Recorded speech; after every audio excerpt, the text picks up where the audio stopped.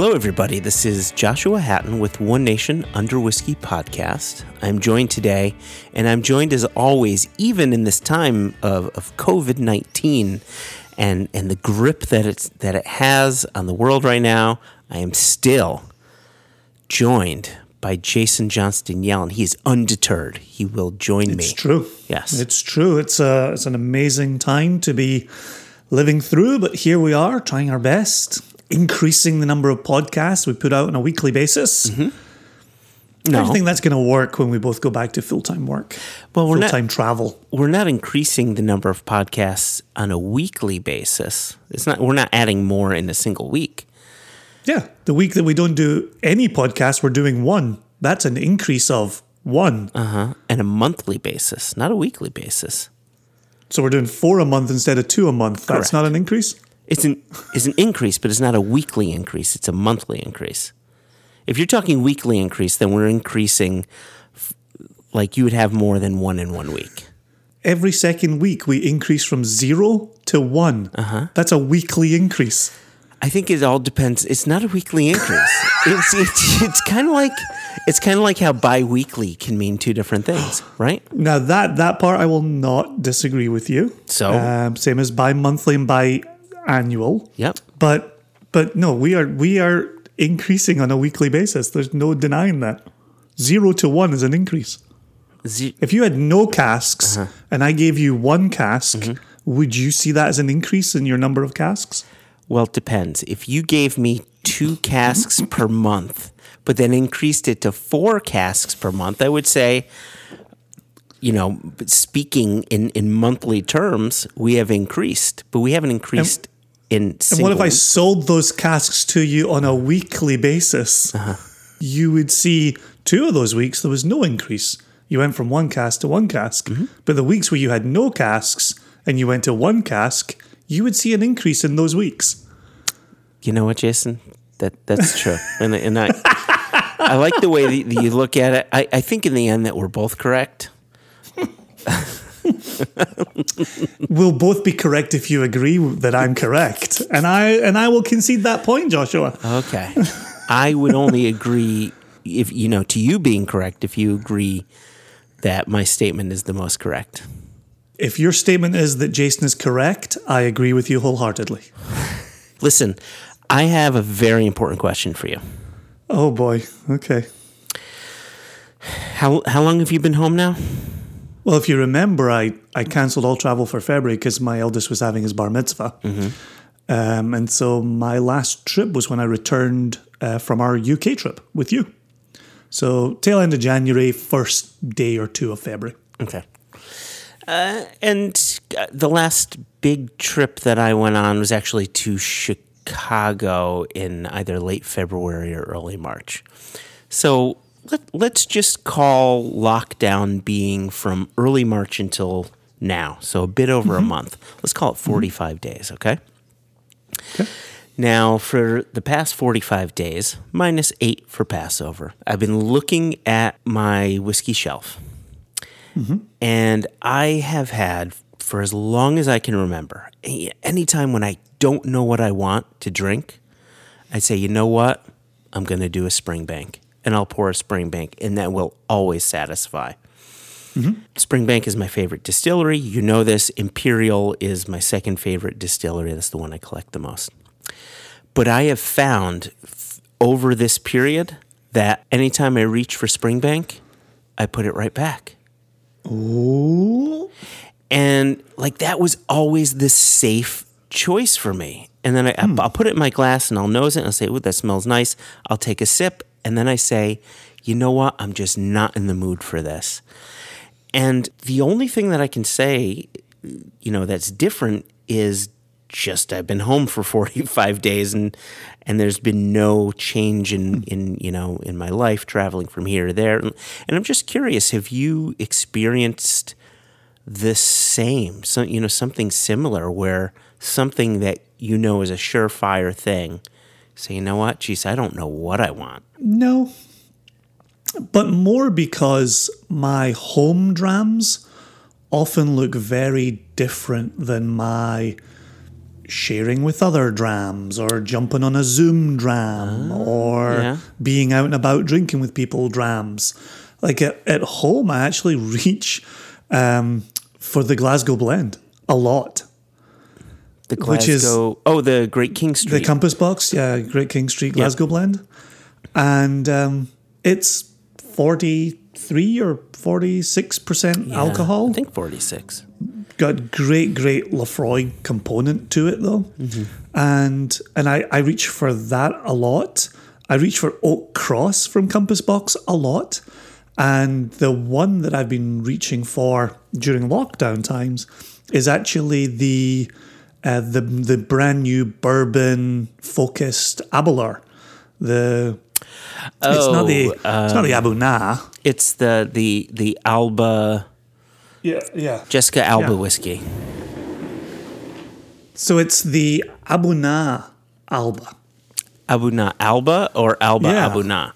No, Abuna Alba. Alba And meaning I've been white. reaching for that a lot as well. And I think what's been beneficial there is that wasn't a pre-lockdown dram for me. And so given how much we love Abuna, the heavily sherried Abuna, and we talk about it a lot, and we make it part of, basic, it's cask strength. We make it part of everybody's bar. Yeah. We certainly suggest everybody should have it. I've really been enjoying exploring the Alba version of it. And so, yeah, I really drink some different things at home when I'm just chilling by myself. So what's interesting about your comments about Springbank, though, is you and I shared a dram over FaceTime right before Passover started, and we drank the Springbank 12 cask strength. We did. Yeah, we did. and that was perfect, right? We were just on Zoom enjoying that together. But yeah, just dramming on it, not breaking it down, not analysing it, just enjoying the pour over the lips. right. And so this is what I find so striking about the three whiskeys you named. Because I know all three, and I know all three of them very well. And I would say all three of them are incredibly accessible whiskeys that you don't need to turn your brain on too much. They're enjoyable. If you want to turn on your brain, you can. And so at the same time, when Springbank tended to be my go-to, I wonder if it's not my go-to because it's never easily accessible. Like there's there's no easy Springbank. They're all enjoyable, but they can be a bit challenging. And I wonder if I'm just reaching for the wrong stuff. Like maybe I should go for simpler, more accessible, quaffable drams. Yeah, I've even, and I think part of the interest in moving towards the Glasgow blend and the Oak Cross, and certainly having those on hand at home, is I've been drinking a lot of cocktails during the lockdown. And going through some cocktail recipe books that I've got on my shelves. But I also just picked up Amanda Schuster's New York cocktail book. Brilliant. She's so wonderful. Yep. Right? I've been meaning to pick that up for 2 years now. I think when I looked at it the other day, it might even have been released in 2017, which is hugely embarrassing because that's a long time for me to have not purchased it. The number was surprising on it. It wasn't a 19 or an 18. It was released September 12th, 2017. Right? Yeah. Like that's an incredible long time ago for me to have not purchased it. So I remember pre-ordering this. So I have this book. And, of course I want to support Amanda. She's been a huge supporter of Single Cask Nation and the Jubilee. And we wouldn't have had our interview with Garth Ennis if it weren't for Amanda. I mean, she and he are basically best friends. So, of course, I want to support her. But I've had this book. But unlike you, when it comes to making cocktails, I'm a deer in the headlights. I don't know what to do. I don't know how to do it. I'm sure I'm going to screw it up. Do I stir it? Do I shake it? Well, that's the fascination for me is the subtle nuances. Like you've known this about me, up until about 2 years ago, I wasn't even a cocktail drinker. I had no interest in cocktails. You and I would go to different cities, hang out. You might start with a pre-dinner cocktail, and I would just have a beer. Yep. Good Scottish lad, right? Just give me a pint. That's all I need is a pint. And so to now, to start seeing what a cocktail can offer has been absolutely fascinating. We should interview Amanda for a cocktail episode of One Nation Under Whiskey. Jesus Christ. Like, this Why are we makes being so perfect. stupid right now? And you can ask her, right? When should I shake? When should I stir? Because it is important. There's that talk about bruising the liquor going on in there. And so, yeah, we should ask her more about that. Anyway, we, as always, we could sit and continue chatting about this. Yeah. For regular listeners, I hope you've been enjoying Extra Extra. It's all about whiskey. It's been a ton of fun getting those recorded. And I've already, keeping my eyes peeled for the news story for the next episode. But today, Joshua, we have a focus. Mm-hmm. And what are we doing today? I have lovingly called this episode Turnabout is Fair Play. So many, many months back, pre-COVID, pre-2020, we were approached by Jess Lomas and Mark Watt. They wanted to turn the tables on us. They wanted to interview us. They thought that, for whatever reason, they thought the listeners would want to know more about us because we spend so much time interviewing other people. We don't get to talk about ourselves that much. These 30-minute intros and these 30-minute closings and talking about the company. Yeah, we just never put the lens on ourselves enough. Supplemental podcast where all we do is talk to each other about the news. Yeah, our podcasts are just not about us enough. So thank you, Jess and Mark, for putting the lens back upon us. So what they did is they reached out to a number of people and said, hey, we're going to be interviewing Joshua and Jason for an episode of One Nation Under Whiskey, and do you have a question or two for them? So they had a list of questions. I don't think we got to all of the questions, but they had a list of these questions, and they asked us on wax. Indeed they did. It was great. We actually sat in our Glasgow office. That's right. But it was really good fun. And yes, our intros are long. And yes, we started this other podcast where all people are going to hear is our voice. However, there's some points in here where we're asked some more personal questions, and we get to talk about things that we hadn't discussed before as far as our own personal journeys go. And the part that I enjoyed the most is when Jess and Mark would then get involved as well. Exactly. And we Kate can hear too. their perspective. And I was going to add in Kate in just a second. Yeah. The fact that we could all get involved and just have an industry chat, a group chat. That was a ton of fun. Now, on the downside, Kate and Mark, as a married couple, were sharing a microphone. Yes. And so sometimes we've got Kate saying fantastic, valuable things off mic. And then sometimes Mark would actually give her the microphone, which anybody who knows Mark Watt, that's not like him. He...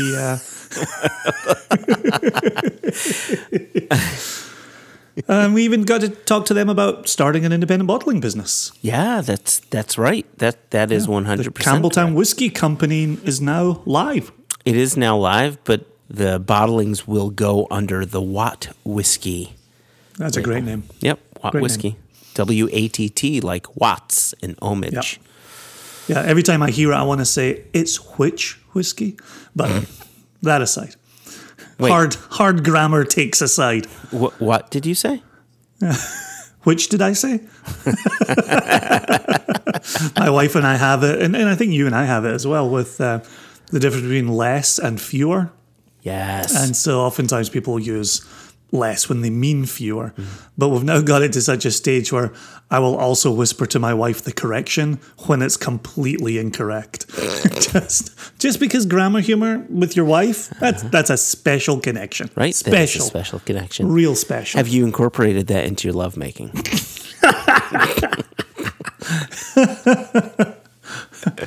There's a joke to be made there, and I'm just going to walk on by. You haven't lived, sir, you haven't loved until you've incorporated grammar humor into your lovemaking. Yeah. There's a joke in there about less 30 seconds and fewer than 30 seconds. So I want to hand it over to Jess, Mark, and Kate interviewing you and me. I wonder what we say. Only one way to find out, Jason.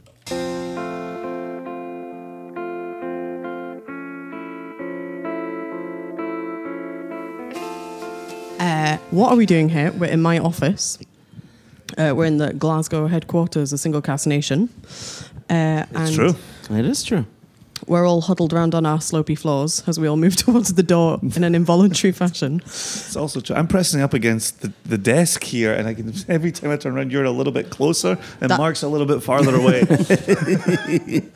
I'm anchored by a desk. I'm going nowhere. One of those two is deliberate. Yeah, I'm just wondering how long this cable is. I might be out the door by the end of the... You'll be in the elevator down on the on street. the third floor. I was told the cable's a good size. Hopefully that helps. Bigger than a Cobra.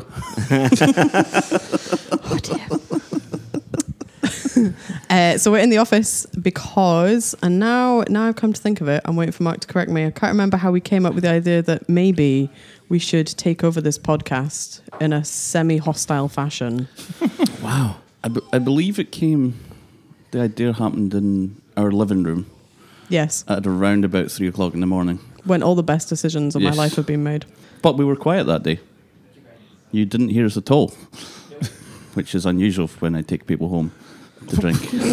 So our listeners know, For some context. not only do we have Jess Lomas here and Mark Watt, but also Kate Watt is here. Hello. They don't give me a microphone, though.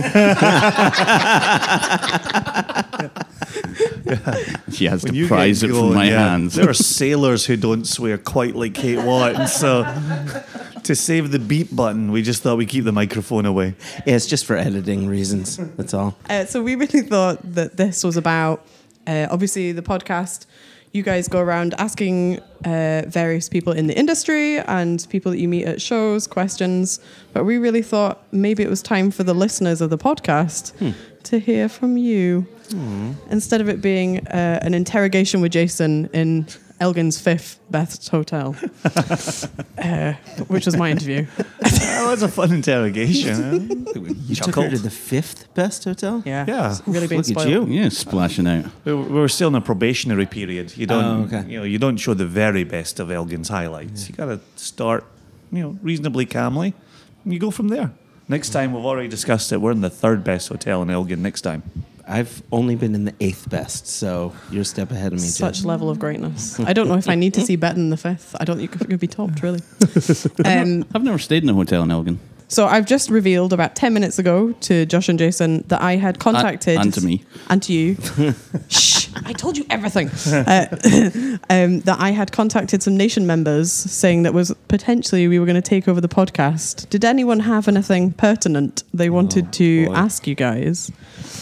So we can reveal over those slowly a little bit. You got answers? Yeah, I got some answers. Oh, boy. Some people were keen to raise their opinions. Oh, boy. All right. Tell me Michael Nolan's one of these. First in the queue. First in the queue. Thank you, Michael. I feel safe in your hands. He was he's got some interesting stories and not just questions in his email. He's a good lad. So do you want me to? I'll go. I'll Absolutely. pull this out the mailbag. Yeah, we should. Mark can start while I find this Oh, Oh, start. boy, okay. message. Kind of boring question, but how did you guys meet? Tinder. We always say grinder. So actually, I was just telling Joshua this the other day. Way back in the beginning, when Twitter was still fresh and seemed like a good idea and something that might be decent for and to humanity, there were a lot of whiskey people getting on Twitter. So you could follow Richard Patterson, and he would write tweets in block capitals. I followed John Campbell. You still had to lean in so you could hear what he was typing.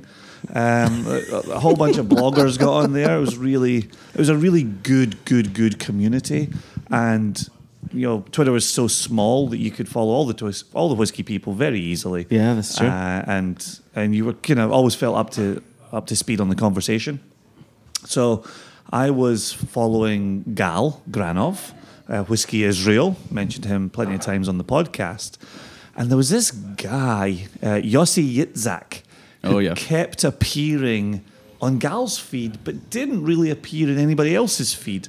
And so I'd always see him, I'd read his comments, and I'd think to myself, if he's a whiskey guy, I should probably follow him.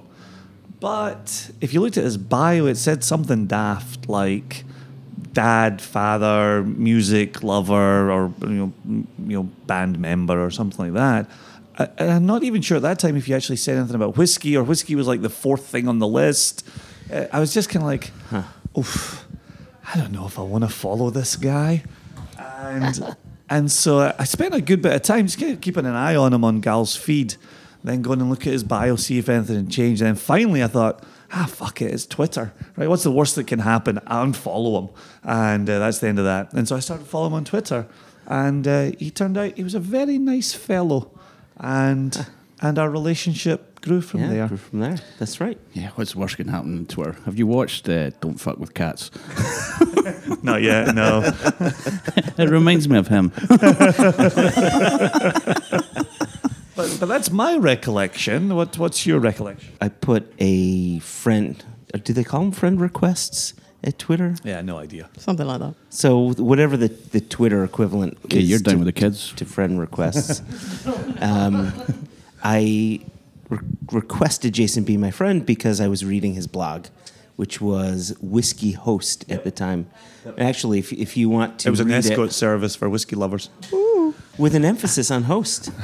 Yeah, it was whiskeyhost.com. And between Serge for Whiskey Fun, Sam Simmons at Dr. Whiskey, and Jason's blog, those were the three blogs that I read. That's amazing. That's And- ridiculous company for me to be in at Yeah, that right. stage. Ridiculous. I feel bad for those other two, But I was really brought down the tone of those you three totally blogs. did, yeah. But yeah, it was in part Jason's blog that helped get me into whiskey. So I was really keen to reach out to him because you read Serge's notes, and as lovely as they are, they're esoteric as all hell. Where Jason's were always nice, simple, to the point, easily digestible. And so I'd use him to, that sounds like a good whiskey. Let me grab a bottle. And I started enjoying more whiskeys, and then I decided to start a blog, and then reached out, I'm guessing through Twitter, Yeah. to see if we could Yeah. do some sample trades, right? Yep, exactly. Well, actually, it's not like you to skip this detail. Oh, right. Before we got to the trading of samples, you reached out and I was trying to sell Whiskey Host to you. That's right. That's right. I was trying to sell you on what Whiskey Host had to offer, and you were like, my groups doesn't really work like that. Yeah, tell and- people what whiskey, other than an escort service for whiskey. Yeah, hosts. yeah. So Whiskey Host was an idea ahead of its time that actually came from a friend of mine, Joe Pergola, where I ran a whiskey society in the Palouse in eastern Washington, northern Idaho, and Joe Pergola was one of the first members of that. And so, as everybody now knows how tastings work and tasting societies work, for the Palouse, nobody had ever heard of this type of thing. And so as Joe was coming along, he was kind of like, here you are curating selections, leading the education, leading the tasting. What if we could deliver that to people across the United States? So we wouldn't be responsible for selling them the whiskey, but we would be selling them the curation, the tasting sheet, the education. And we wrote a little booklet, and he had maybe 2,000 units made. And then it never came to anything. He moved across the country. Yeah. He went quiet. He's still got 2,000 units sitting in his garage. Did you ever sell a single I unit? don't think so. No, I don't think. I was just consulting for him, and he was the one putting in all the time Yeah, and money. yeah, I and do all that. remember now that you're trying to sell me on it, and I had my own little society at the time, and had my way of running tastings, so I just never. It's when we got into what the fees would be. That's when it ended. Yeah, fees would be such and such every 3 months, and you were like, "Oh, I don't think that idea is going to work." No, so that didn't work for me. Then we traded samples, and then just in talking about trading samples, this is why the intro lasts all the way from Campbelltown to Glasgow. In terms of trading samples, do you remember in the very beginning when we both had our blogs and we'd start posting tasting notes day in and day out, and we'd turn to each other and we'd say, "I don't know what we're going to do when we run out of whiskey. Like this is." What do we do? We run out of samples. How Yeah. do we? Didn't know who to contact. We didn't really have contacts, distilleries or importers, and there were just a handful of bloggers out there to trade with. So, yeah, it was touch and go for a little while. And even from that point of saying, I don't know what we're going to do when we run out of samples, we never got through all the samples Never we got through, ever yeah, had, and the yeah. samples just multiplied and multiplied and multiplied. And a brand would reach out and say, "Would you have interest in tasting this?" And we say, "Oh, absolutely." And then we'd come in and it would just go in the bottom of the pile. It was just too much bloody whiskey to get through. I hate that, really. And hashtag first world whiskey problems. Although you do always think you don't have enough whiskey. Yep. You know, Always. we did an inventory of the booze room the other day, and I was sitting going, I don't have enough whiskey. And we're doing a tasting on Wednesday night, and I was looking for 6 bottles to use. And I kept going to Kate, I think we need more whiskey. It's like, yeah, there's another 100 bottles in the loft that we've not even started on yet. But you always need more.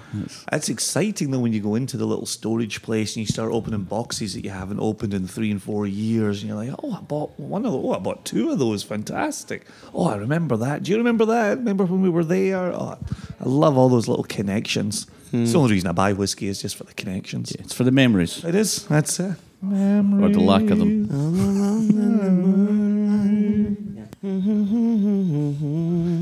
Okay. This is the rest of the podcast. Is just you singing musical hits. Yes. And then we'll call that right. That's the end of the intro. Let's get down to it. Singing a song from Cats is a timely reference. Yeah. It's for the kids. Yeah. And about as many people listen to that. I brought my cat boobs and I've got my bare hands. I feel like I'd fit right into the movie. Brought my cat penis. I'm all set. Such a shame the Got a listeners little can't hook see on the this. end. What's that? Such a shame the listeners can't see that you've put so much effort into your outfits. Josh and I are both sitting here in full Cats regalia. I'm tickling Jason with my tail right now. God, I wish it was only your tail. Good grief. All right. Okay, transition. Okay, so Next. that was nice. That was quite romantic. That was so sweet. It's nice that you're holding hands while you were telling the story, looking was at each that other's his eyes. Okay. So that was obviously, you haven't put any dates on this timeline. Oh, yeah, probably around 2008 into 2009 or 2009 into 2010. 2009 to 2010 because That's exactly correct. how long did we know each other before I called you up on a Thanksgiving to say, let's start a business? 6 months. 6 months. 6 So that was months. November 2010. So You got it on pretty quick. He did. Yeah. It's a pattern he has, though. He doesn't waste time. Same with his wife. yeah, we were Move together fast. 4 months and I proposed to her and then we were married 8 months after that. See that? When he knows it's right, he knows it's right. Hyde and I are here to be the better halves. 3 halves. Three. We were just going to leave that right. 3 halves make a whole. So that means, for those who don't know, that Single Cast Nation started in 2011 by my maths, which checks out.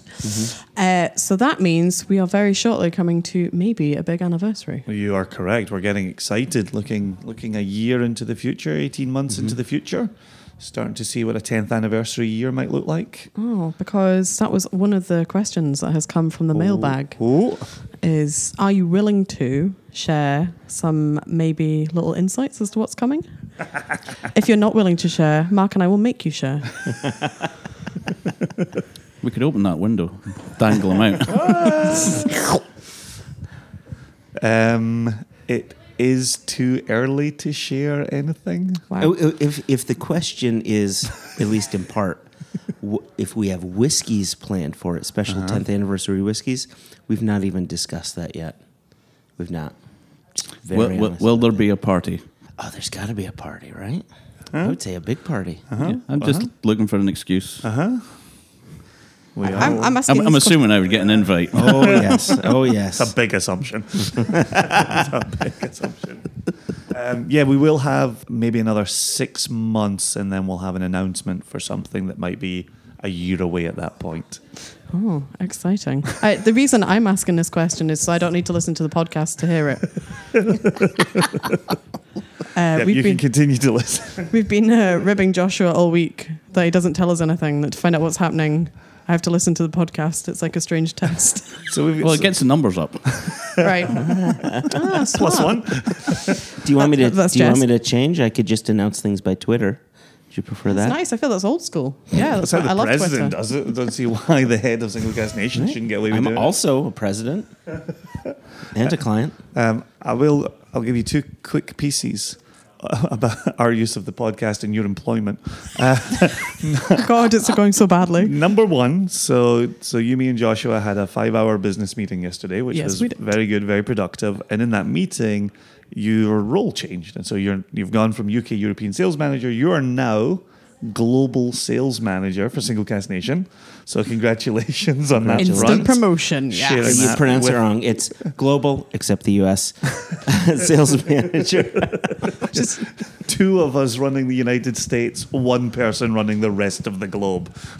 That checks out, right? That's how women roll, right, Kate? That actually I is should how women emphasize, roll. yeah, two men running one country, one woman running the rest of the The globe. world.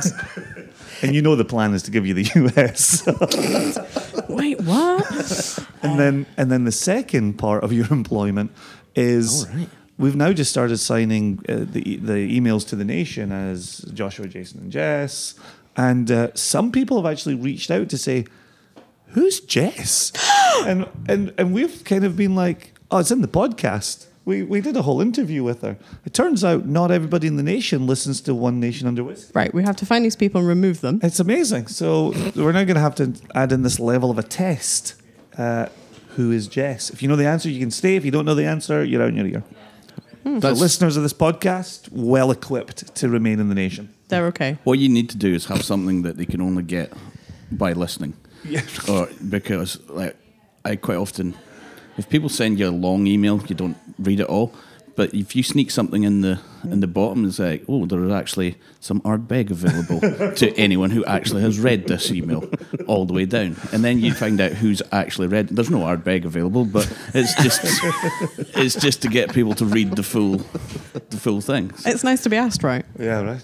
Reach out now to be entered into a drawing for. I've quite enjoyed. I get a bit of a cheap thrill seeing my name signed as one of the 3 J's. It's nice. It's like I've got suddenly developed 2 gay dads. It's like family sign off. Love and kisses from Joshua, Jason, and the dog Jess. Does sound like a sitcom, doesn't it? The 3 J's. Well, It that's is, yeah. If your name didn't begin with J, you wouldn't be at the bottom of the signature, the emails. Yeah, that's how I got in. He hasn't seen my CV and all the amazing activities I have listed. Did you list your baking abilities? I hear your vegan cakes That are whole shite. interview was just me on my own. All right. She goes the opposite way. She doesn't put it on her CV. She just shows up with baked goods that are fantastic. I just bring a bag of flour and say, "This is the potential. It's a potential. Look at the potential. What you could have. You could have a delicious cake." Diamond in the rough. Okay, so I feel like we're doing a good job of getting away from the point that Yeah. maybe there is Yeah. possibly Yeah, I some think, yeah. 10-year announcements. Yep, things will be coming, but we don't have enough information to say it right now. We did have a huge meeting about something that is going to be amazing, but it's early doors. Well, you've really I ruined ne- that question. I Quite nearly nicely. said when we did it and where we did it, and that would have given a lot of information. So Oh. I'm teasing nothing. Okay, so the next question Transition. was sort of tied to that. Everybody I spoke to, without fail, said, "Hurry up and bring the Whiskey Jubilees back." And as I'm now running the world for you, Yeah. I feel like you guys got some time on your hands. Maybe that's something else that you could do, Jess. Well, Careful what you wish for. Yeah. funny you should say that. So far, I've enlisted the Nolans in Chicago. They're running it. Well done, you two. I'm so proud. I asked our friends in Seattle, Liz and Natalie. They were very definitely starting a crowdfunding when I met Natalie on a chance encounter at 6 a.m. in Heathrow Airport. Yes. That quickly became our topic of conversation about how I was going to crowdfund and crowdsource for volunteers a festival. What I'm worried about is it's going to end up with a festival run by all the volunteers and there'll be no punters because they're all Yes. too busy being volunteers. Yes. I'm not saying this is a perfect plan. If you can get them to volunteer and buy a ticket. Pay us to volunteer. Yeah, no, I love the fact that the Jubilees resonated. I'm glad that they were always something we had on the radar that we thought we would do later on. And then they were foisted upon us much sooner than we ever imagined. And we did the best job we possibly could, growing it across the 3 cities. took a lot of work and obviously required the support of people in those cities. I will also say I do not miss organizing the Jubilees. There's not one day goes by where I'm like, you know what? I wish I could be chasing somebody right now for a really simple question to be answered. Don't miss that. Well, given the week I've had, I reckon I could just stack a few more of those on in. That's no problem at all. Yeah, we are purposely not putting that one on your plates. Spoil spots. And to be honest, I'm a bit of a control freak, and to hand that off into someone else's hands, it makes me a bit uncomfortable. Now, having said that, we have had for the 3 cities a team that would, on the day of, really make sure everything went off without a hitch, and we relied on them heavily. But it's all the other stuff is awful. Maybe not awful, but as difficult and a pain in the butt as it was. Handing that off to someone else, I don't know. It makes me weird. Makes me feel weird. The other industry side of it is, and we said this in the kind of in the podcast announcement that the Jubilees were going away. Festivals are moving in a direction where if you're not tied to a store, if you don't have somebody selling on site, you have far less buy-in from the brands. And so to have consumer support who want to come in and want to taste is brilliant. But without the brands coming in and doing the same level of support, you're just not going to have a particularly interesting lineup. And obviously for the laws in the United States, getting the in-house selling going was tough. And so I think stores are going to take over the festival circuits. And you're going to have brands go support there. I think like shows are great, but from a kind of smaller brand sort of review, I always prefer doing tasting tours where, I'd rather sometimes do a tasting for 30 people that you've got focused rather than, like, I never had the joy of coming to Whiskey Jubilee because they wouldn't let me into America. Yeah, we always asked you. Always asked. I was always out with my hands. So, but it's sometimes you go to these shows and they're great, and people have a good time, but they have a really good time, and then like, oh yeah, I've had a Milton Duff. It was really great. Was that at the Single Cask Nation stand, or was it at the Hunter Lang stand, or was it at the whatever stand? And then you've poured a lot of drams. Maybe you've seen a lot of people, but how much quality time have you spent, advertising? Correct. So some shows are better at it than others. Other shows are trying to pack too many people in, and you just become a drinks dispenser. Yep. And that annoys me. You get people going, just a straight arm, hoping that liquid falls into their glass. Yeah, and that's just the exhibitors. But it's speaking from experience. So true. So yeah, we definitely miss the friends that we made along the way, but those friends haven't gone anywhere. We still see Natalie and Liz and many, many other people in Seattle. We still see Michael and Bonnie Nolan in Chicago and many, many, many other people. New York, I don't see anybody because Joshua doesn't let me go there. It's because, let me into LA and we'll talk. We'll have a conversation. That's why you're not coming to Sweden. It's mine. Global markets, yes. So yeah, sorry for those who love the Jubilee. But sorry, listeners. I tried. Either way, a million times. It really means a lot. 100%. It really does mean 100%. a lot. Yep. Well, and if we keep it finite, the cost of the festival bottles just continue to explode as well, and flippers get to celebrate. Wow. that's good. It's gotten on. Yeah. Well, one of the things I was going to say was like, because there's 2 of you now, 3 of you selecting casks and things. What do you do when you disagree? I've been fairly lucky that I've always just picked what I've liked and never really had to fight with anyone. And, well, hopefully that'll continue, but I'm sure Kate will disagree. So when you're selecting, is there any time where like one of you's like, oh, we must bottle this, and the other one's like, no, you're off your head, mate? I can think of an instant right off the top of my head. You may be thinking of the same one. We got a sample of a 9-year-old Bruichladdich that I, first fill bourbon, and I thought it was a stunning example of just good young Bruichladdich. It had that slightly milky, dunnagey thing going on, and I thought it was beautiful. I said, as a Bruichladdich lover, I would drink the hell out of this, and other Bruichladdich drinkers would as well. And Jason said, yeah, I don't like it. I really don't like it. Not that I didn't like it. I wasn't particularly impressed by it. And here's where we came to... To do what Joshua wanted. Yeah. How do I get him to acquiesce? I was trying to put that politically. For me, it had a very old style about it. It was very soft, and I like my Islays younger, punchier, more active on the palate. And so Joshua had said, "Oh, this is such an old style Bruichladdich, and those who know Bruichladdich will know this style of Bruichladdich." And so even though it didn't resonate for me, I was like, that is a good argument for why we should proceed. And as I said then, and I've said many times since, I said, I trust you. I trust your palate. I trust your judgment of the nation and of the industry.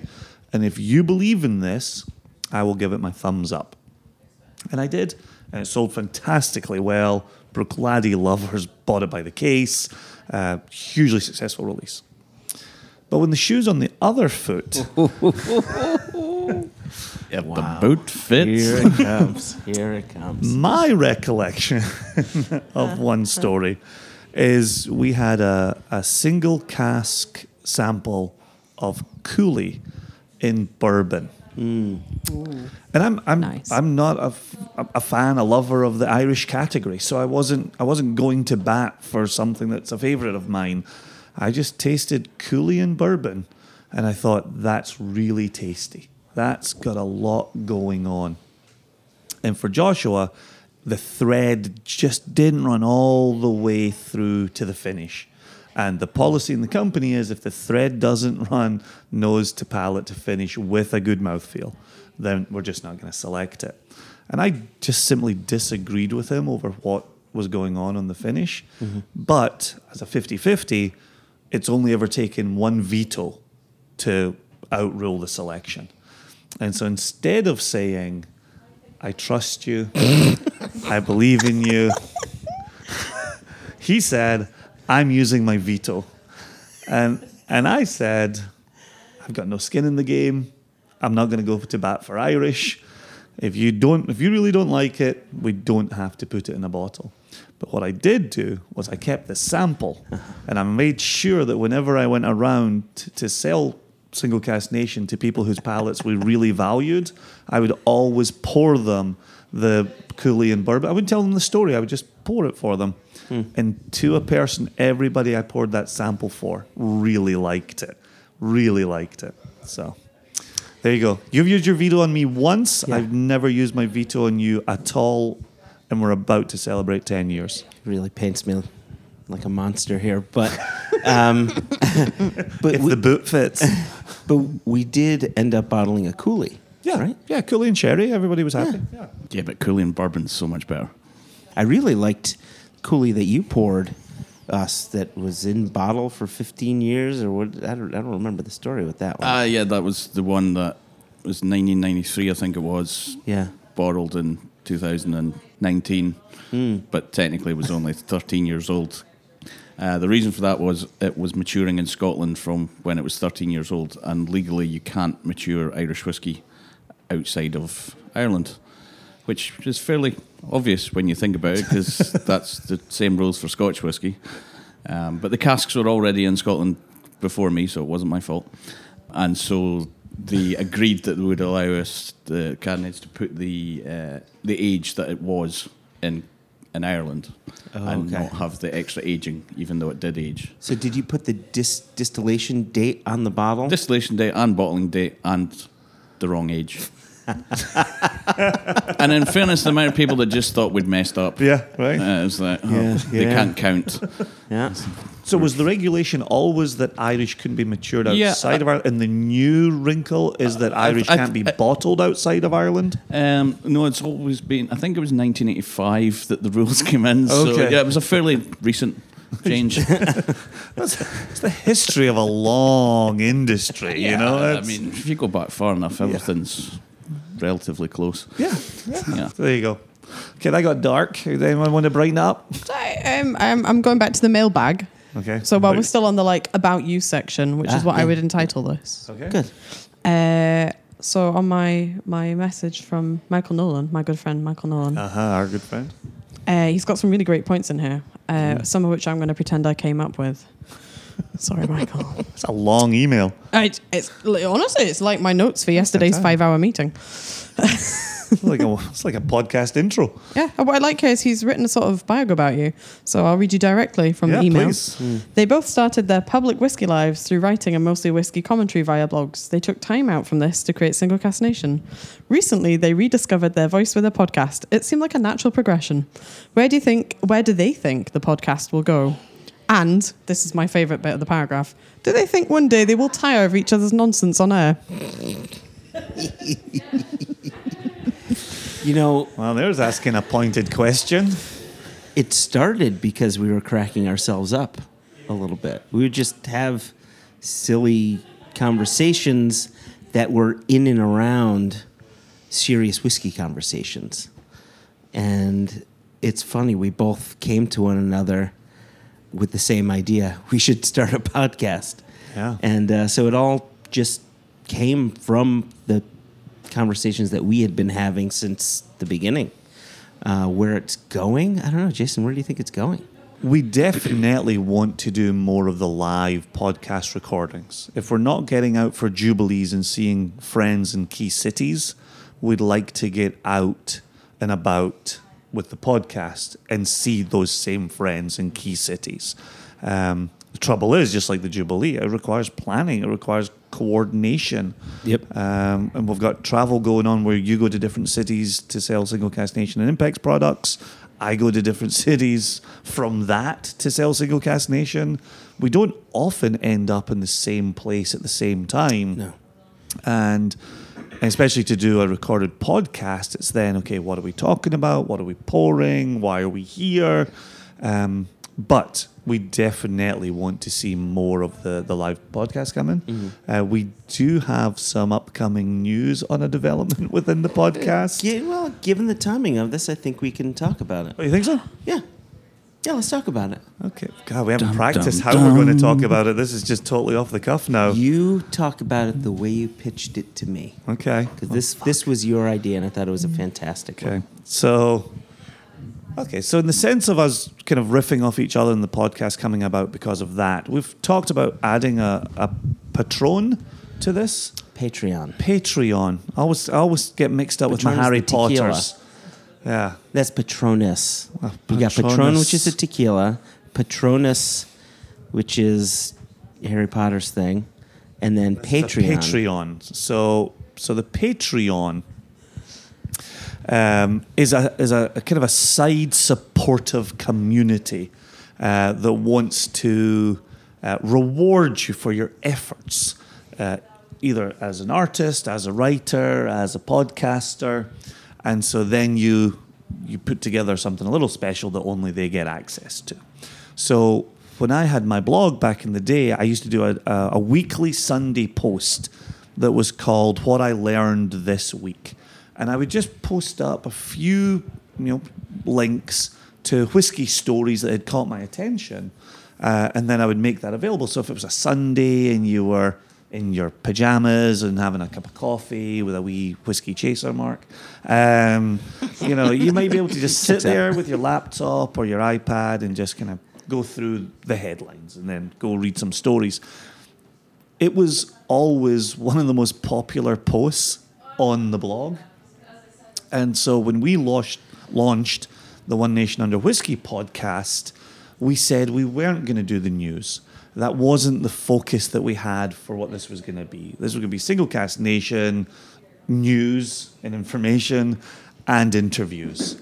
And so what we're going to do with the additional podcast, Not Patronus, but Patreon, is we're going to do a little 30-minute Friday, maybe every second Friday podcast where I bring a news story that I've seen in the week, and Josh and I just kind of riff on it, chat about it back and forth, and he brings a whiskey news item that he's seen that week, and we riff back and forth on it. And it's just It's so funny with Michael Nolan saying, do you think you'll ever get tired of one another's nonsense on air?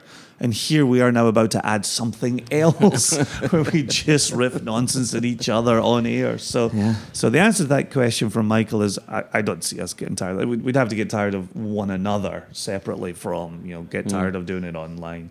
What you have on air is exactly what we do. In the car, in the hotel room, at the pub, just all nonsense all the time. You're around us enough, it's nonsense all the time. So there is a new addition to the podcast coming with fucking more of our nonsense. What a great exclusive to add to my list of things I didn't know that were happening in my company. You should interview us more often for the podcast. Think of all the questions you'd get answered. Imagine if Mark and I drank more often at 3:00 in the morning in Campbelltown. It's a good job Campbelltown's a whole podcast intro away. Could end very badly. Before we move on, I've noticed everybody's glass is empty, which is a tragedy and Travis. Oh, right. Oh, all right. I'm driving. Good lad. Good lad. I don't know why I have to justify not drinking to the nation. It's worrying. But speaking of drinking, Yes. I brought something along that we might like to try. All right. And now let's just not name what it is. I thought we would drink this because it's one of your bottlings, and it's to show you that I didn't sell it at auction. Yeah. Look at that. And the good thing is, I thank still have access to a capper, so I can refill it just a wee and then splash. sell it in auction, and you'll not know about it. Top it up with tea. It is a good Thank you very tea much. colour.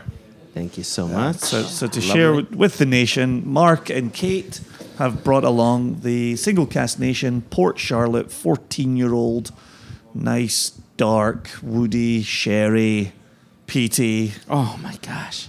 Bit of a beast. Thank you for sharing this. Thank you so much. Thank you for sharing it with me to allow me to share it back with you.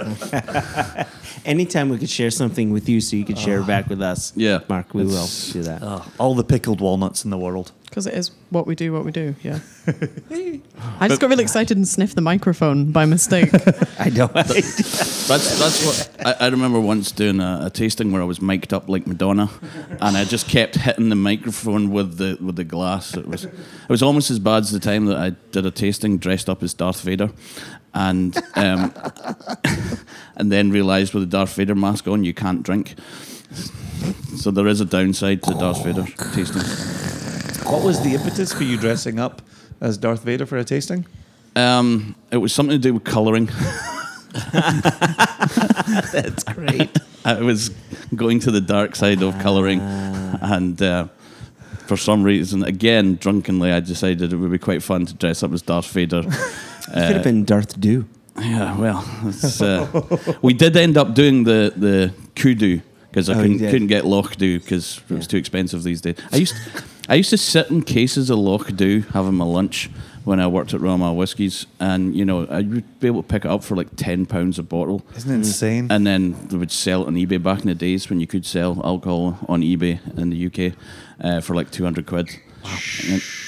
The amount of people that would come into Royal Mile Whiskey stores looking for it and saying, "Oh, have you got Loch Do? It's the best whiskey I've ever tried." And I'd be like, "Don't let the door hit you on the way out." It's so amazing, Pete. There is a segment of people that absolutely love Loch Do. Yeah, we were in the Pot Still, which we're actually just sitting down the road from. We were in the Pot Still, and you went up. This was actually just last year or so, and you went up to the bar or made an order and said, "And do you have any Loch Do?" And the boy just kind of looked at him sideways and said, "Yeah." And he said, "I'll buy a pour of Loch Do." And the guy said, "I don't think you want to do that." He said, "No, I know what I'm doing. I know why we're doing this. So please, can we have a pour?" And he was like, "Okay." And then just dark as night, treacly, oaky. Terrible. We passed it around the Pot Still. It did get its dark colour from the unique charring process. I believe that's what it said on the label. Unique. Wow. Uniquely charred caramel. It happened in an industrial facility. I think it's the accident. Industrial accent. But that's a cracking dram. Oh, it's And- good to return to that. Thank you. Yeah. Thank you so much. We currently have, so in the Bonaccord, which is further away from where we're sat, they have a thing called the Keys Cabinet that Paul lets selected people, which apparently that includes me and Chris, for a small, modest fee. You can keep bottles in the cabinet, which is a great idea. And it's allowed us to put some really cool stuff in. The first outing into the Keys Cabinet, I put in an Adelphi Bowmore that was a similar colour as this, and he was very pleased to accept that into the Keys Cabinet. And I said the other thing I want to put in is the single cask nation Westland 2-year-old. And he went, 2-year-old? Whiskey? And I said, yeah, it's amazing. I love it. A big fan of Westland, but the significance of putting that in for Chris and I was that was the cask that we picked with you guys in Seattle. So it had like real kind of significance. Those 2 bottles are long gone, so we needed something else to put in the cabinet, and we had a bit of an argument about what we were going to put in. So my Port Charlotte, and I'm saying my heavily, so he can't lay claim to it, my Port Charlotte 14 is in the cupboard currently, and I'm amazed it's lasted as long as it has. Because every time I go up to the Bon, I get a bit excited and heavy-handed about pouring it, because I'm not a Port Charlotte fan. I find it, for somebody who's an absolute peathead, there's some kind of rubbery note that I find in Port Charlotte, especially the older it gets. Doesn't sit in my palate nicely, and it's absolutely not in this. I could drink this. I'm till the end looking of my forward to days. getting home and drinking the rest of this bottle because I'm sorry, I'm taking it with me. Sorry, we're going to the Bon. It's fine. But yeah, no, the key was it Keys Cabinet you call it? Or Keys Club. Yeah. Keys Club. There's a similar thing in the Craigellachie Hotel, and I worked there when I was 18. That's how I got into whiskey, really. And they had a space you could keep your bottle in. And when I left the hotel, I was gifted a space in the cabinet, and so other people like John Grant's got a bottle, many other people, can't remember names now. Hans Ringa, Jim Murray even had one.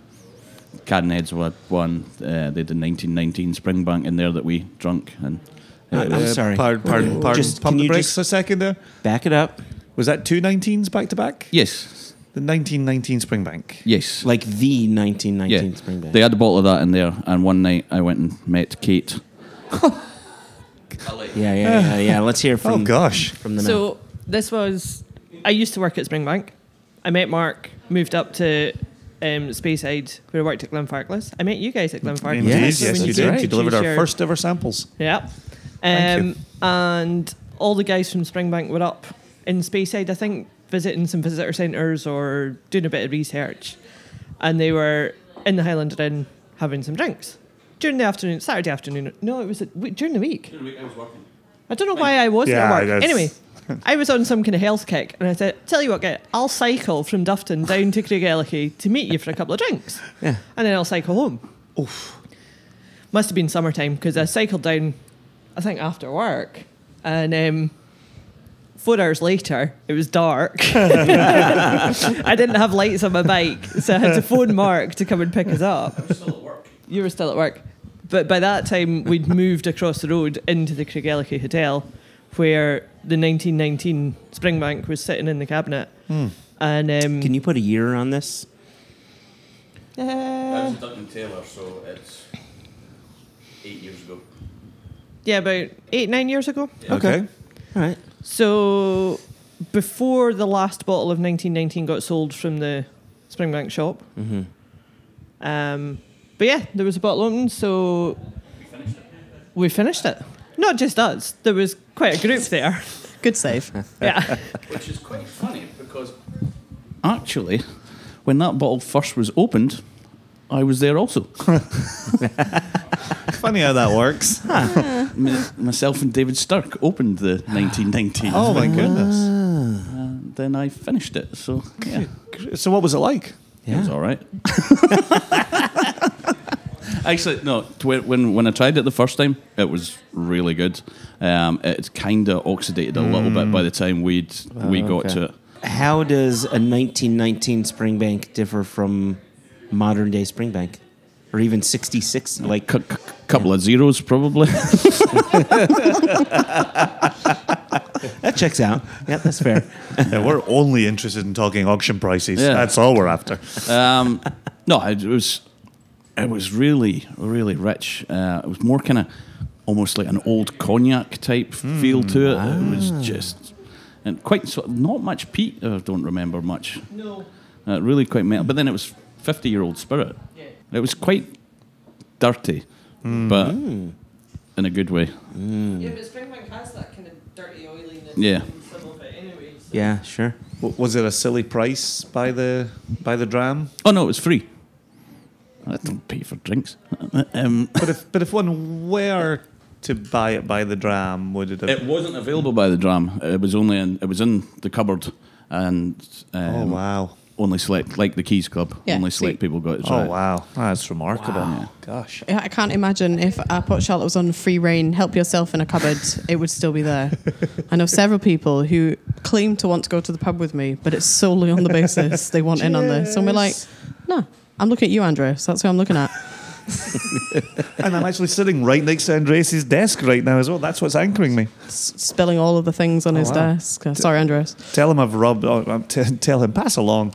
I've rubbed a little drop of the Port Charlotte somewhere on your desk. It's a scratch and sniff spot. You'll get the salt first.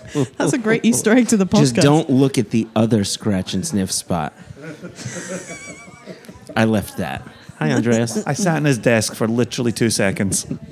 But yeah, that was all good. The other good thing about having so I got my space in the cabinet, and obviously I'm a very well dressed looking guy. I used to always enjoy going into the Craig Hotel at, it's a 20-year-old or something.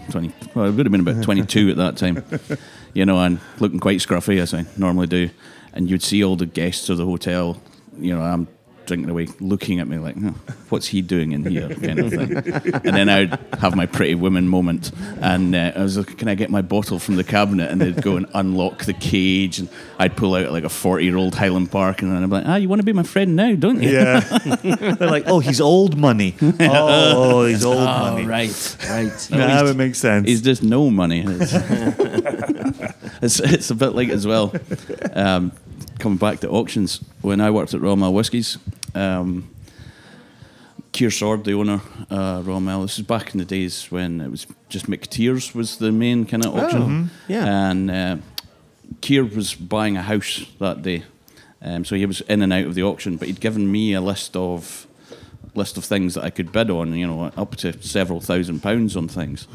And, I was like 23, 24, sat there again. And I was like, the bidding would start, and I'd be like, 1,000, 1,500. And you just seeing everyone going, who's he? Who's this kid? What's he doing? Where'd he get his money from? It's like, it's not my money. Did you ever have a moment in any of the auctions that stands out, particularly memorable? Anything that you were maybe really hoping to get for Keir? No. With Keir's money? To be honest, I never actually got anything. I just raised the prices up for everyone else. Everybody loves that guy in an auction. Well, they should have stopped bidding. And I mean, I don't know how auctions work, and I never do it. I was telling Jason one of my exciting escapades collecting in my old job of auction world. I had gone to collect a bottle from a client in London. So I went up and down on the train in one day, which is quite boring. So I went down, and I dealt with this guy for a long time. So it was kind of like meeting a pal, like meeting a pen pal. It's really funny. Lots of people I've met all over the world that I've known through email correspondence, to finally meet people, that moment where you look at each other like, not quite what I expected. Sometimes for better, and other times not so great. But I met this guy, and we went for coffee in Charing Cross. No, we went to St Pancras because he was getting on the Eurostar. So he had a huge suitcase with this bottle I was collecting. I suppose I could say what it is. One of the summer that Ardbeg released their Oroverdes, and they did a gold version. So I was I remember collecting. that. He had managed to get one of the 400 billion, no, it was 4.5 litre, like the gallon bottles. Oh, yeah. And he had brought it over to put into auction, and he couldn't come up to Scotland, so I'd been dispatched to go and collect it from him. And I remember we were having a really nice sort of lunch, and I was like, well, I suppose you should probably bring me the bottle out, and we'll, you've got a train to catch. It's been really nice. And so he opened up this huge, and it was a suitcase you could have put Jason in it. Like, it was a massive suitcase. So obviously, in a very big train station, people are already like, this is it. this is some sort of bomb scare. Yeah. Neither of them have beards, but we are watching. And he'd wrapped it up in yoga mats. So he's like kind of like unraveling this ridiculous. And of course, when he's unwrapped it, the bottle is not subtle at all. It's gold and shiny. So the people on the table next to us, like the woman who I imagine is probably called Margaret, has taken out her notebook and she's writing down, girl with hair tied up, glasses, blonde man. And so he unwraps it all. And I didn't have a massive suitcase. I'd taken a hiking backpack to put it in because I thought, well, then it'd be on my back. Don't need to worry about my suitcase being taken away. So that was fine. And we wrapped it all up and freaked everyone out in the cafe. And then they watched as we shook hands and bid adieu and went separate ways. And I thought, I don't know how there wasn't a security scare. But so then I got back on the train from London to come back to Glasgow. And I had the bag sat in between my knees on the train up. And a very helpful guy on the train was like, Oh, you can put your bag up there, love, if you want. I'll help you lift. No, do not touch my bag. I should have been thrown off that train. Won't come away from her bag. How weird to see somebody sitting with a really full backpack between their knees from London to Glasgow. Yeah, slightly glowing around the edges. And ticking. Yeah. Looks like there's a toddler in there getting a free pass. Don't need a ticket for him. He's in the backpack. Put it on the shelf above you. No, can't. Have to touch it at all times. Can't leave it. Can't be on its side. No reason. Can't lie it down. No, actually, I can't tell you. Sorry. Keep moving. I've a similar story, and it also involves a bottle of Ardbeg. It was when I was working at Duncan Taylor. They had a wee shop there, and Ardbeg did the double barrel. In the gun case. Yeah. Mm-hmm. And it was like £10,000 or something. Yeah. And so they sold it to this guy, but he wanted to pay cash. And, 10 grand's a lot of cash. So Duncan Ralph was delivering it, and they thought, I know, we'll meet in a bank. Oh, boy. So they met in a bank. This guy handed Ranald 10 grand in cash, and then he handed him a gun case. In a bank. Boy, oh boy. It's just, I wish I'd seen it. Oh, that's fantastic. That's straight out of a Guy Ritchie movie, isn't it? And then I got no words on that one. No words. But it turned out it was all legitimate, so it was fine. Mm-hmm.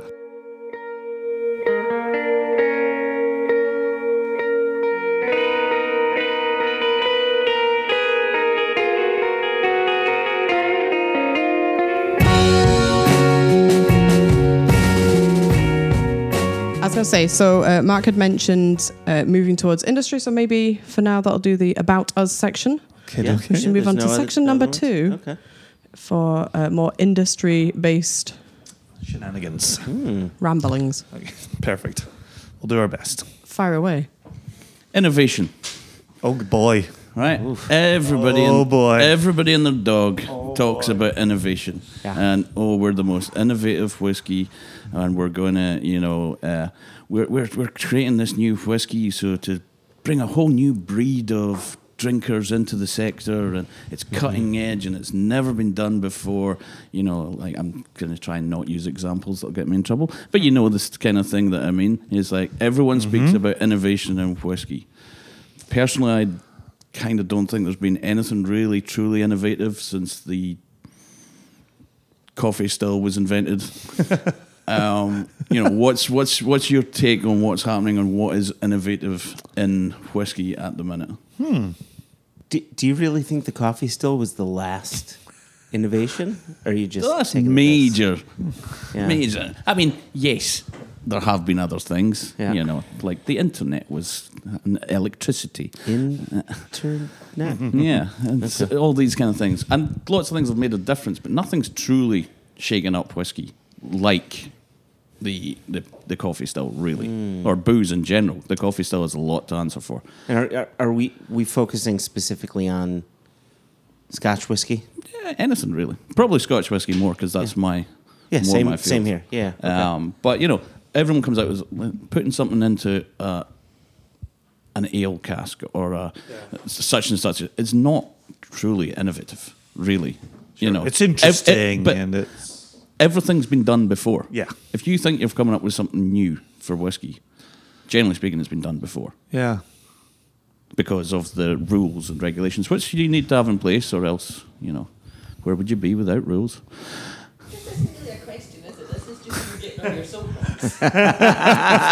That's why his handwriting got worse on it, because he was getting angrier and angrier and drinking Seven and times on drinking. that page it says, and another thing. Yeah. What really grinds my gears. No, but maybe try and convince me that something. Well, interestingly, the rules and regulations are getting tighter and tighter, right? To be single malt Scotch whiskey, you've got to use pot stills. But rewind, I don't know, just a decade or more, and you could have, and I'm thinking specifically of Loch Lomond. Yeah, great stuff. Right? And they would put single malt wash through their column still, and it was called single malt whiskey. It was called raw stew or old raw stew, right? Yeah. But now you can't do that. The term single cask, single blend is no longer a thing, and that's something that Lochside has done, and Yeah. maybe a few others. Ben Nevis did some. as Ben well, Nevis, yep, that's right. It's interesting. The more regulations you put in place, the tighter things become, because the SWA, Scotch Whisky Association, is trying to protect Scotch whiskey so much. And so I'm gonna throw this question back at you. Do you feel that the regulations have gotten so tight that it limits any real innovation? Probably. Yeah. Probably. I think innovation should be allowed, or think like, the whole, you just interviewed John Glazer, so I'm sure you had the whole thing about the transparency with him, and Sure. that is something that I'm truly for, as long as you're honest. I think as long as you should be able to do whatever you want, as long as you tell people and you're honest with what you're telling people. But it's still, because there is regulations, but it's supposed to be like colouring, as long as it's of a whiskey colour. There's a lot of vagueness in some of these things. So, I think the rules should be opened up a little bit to allow more things to be done. Like the Spice Tree stuff that John did once, which was an excellent whiskey. I actually found a bottle of that. The original? Yeah, the original. Nice find. In the cupboard in the booze room. Yeah, but it's open.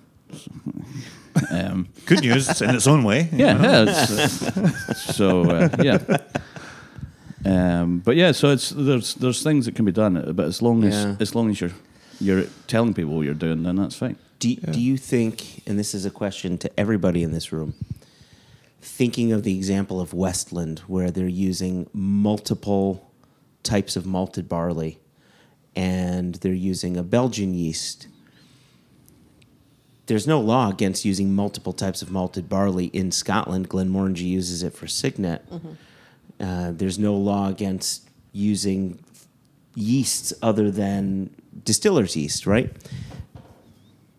The question becomes, for the big brands who have these age statements that need to stay in place and special editions that need to stay in place and so on and so forth, is there room within the Scotch whiskey industry to take cue from what the U.S. is doing from the craft side, or are big brands just too set in their ways to do something like that? Is there too much fear to get outside of what core range product is to allow for innovation like that to carry from the U.S. to Scotland?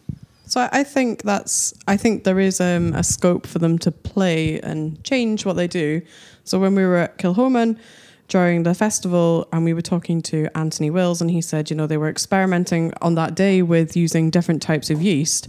And he was saying, this one, we've seen a 20% reduction in the yield out of this. But if you're Kilchoman size, you can, I think, afford to play a little bit. Whereas I then went to one of the bigger distilleries, and we had a conversation about that kind of the whole innovation and changing production. And we spoke about what we had seen at Kilchoman about them playing with these different yeast varieties. And he said, yeah, we would love to do that, but we know that we have to hit X million liters this year, and Yeah. for you to turn around and say one week we're 20% down, well, that 20% needs to be made up the next week because 20% of 15 million. Could you is- imagine Right. having that Right. meeting and say, So- "Oh, we're down 20% this week"? But it's okay. Everything Hair would tastes be on fire. everything tastes really cool. So 12 years time, you're going to thank me for this reduction in efficiency. And so because whiskey, you can't speed it up. Time is, the limiting factor in all of it. So that 20%, for an example, number pays off somewhere else. So if you are a big brand who are not only producing big numbers like that, but also it's not just because you can turn around and say this experimental batch that we did in 8 years was a one-off. We ran it, was really cool. Yeah. There's no other wider connections there, whereas these big distilleries are tied because not only do they need to make their malt, it's because it's feeding into their blends or because it has to go with something else. So that you can't, they don't have the flexibility. Maybe it's not that they don't want to, it's that they can't afford to. And I'm not usually one to defend the big guys. I'm in agreement with you, which is something that doesn't happen often when we're defending the big guys. But we've got to look at it as that there's different levels of the whiskey industry, and also if you're yeast is hugely important. I think it's the most overlooked thing. I know you guys are now yeast tasters. But it's... I've been called worse. Yeah. You can get a cream for it. It's okay. Thank you. But it's yeast is important. Like when I was growing up, Macallan was famed for using 4 different types of yeast. And, they don't do that anymore. Don't advertise. But you've also got to think for your big brands, if you do a big batch of something different, what if that's better than your core product? Yeah. And you go, oh, yeah, see if when we do this, it makes it much better than what we've been producing and telling you is great for the last 100 years. Yep. So you're changing it. It's like new Coke or whatever. Yep. That's exactly the example I was We know how thinking that about. went. Yeah. Yeah. But then Macallan did do that by removing, for certainly the Americans kept it, but the domestic market, when they banished all age statements and they said, oh, it's all about the colour, which when I first got into whiskey, I was convinced brands like Macallan did colour their whiskey, and Macallan No, and Finnish Macallan, they don't. No. Which is interesting because you would expect them to be in the group of distilleries who add it in. Especially when so much of it's 40%, 43%. Right? Yeah. So, I think there should be more kudos to the blenders for keeping such a consistent colour without anything. It's impressive. But so when they launched, and I was in retail, when they launched this all colour range, and we were like, oh no, because I was in the Northeast and everyone came in and got they'd already had an absolute paddy about the triple cask arriving because that was bourbon being added in to a staunchly sherry brand. And then they were like, and now we're taking all your numbers away. And you will order it by the colour of paint. I'd like an amber, please. Or some people called it the stripper series. stripper series, right? Yeah. I'm glad someone said it and it wasn't me. And Amber, ruby, and sienna or whatever. So they went from I this am like Chardonnay. numbers tell you everything is great to, oh, you don't need numbers. We've got colours, which tells you, which is a dangerous thing to get into. Like dark whiskey is the expensive and better one.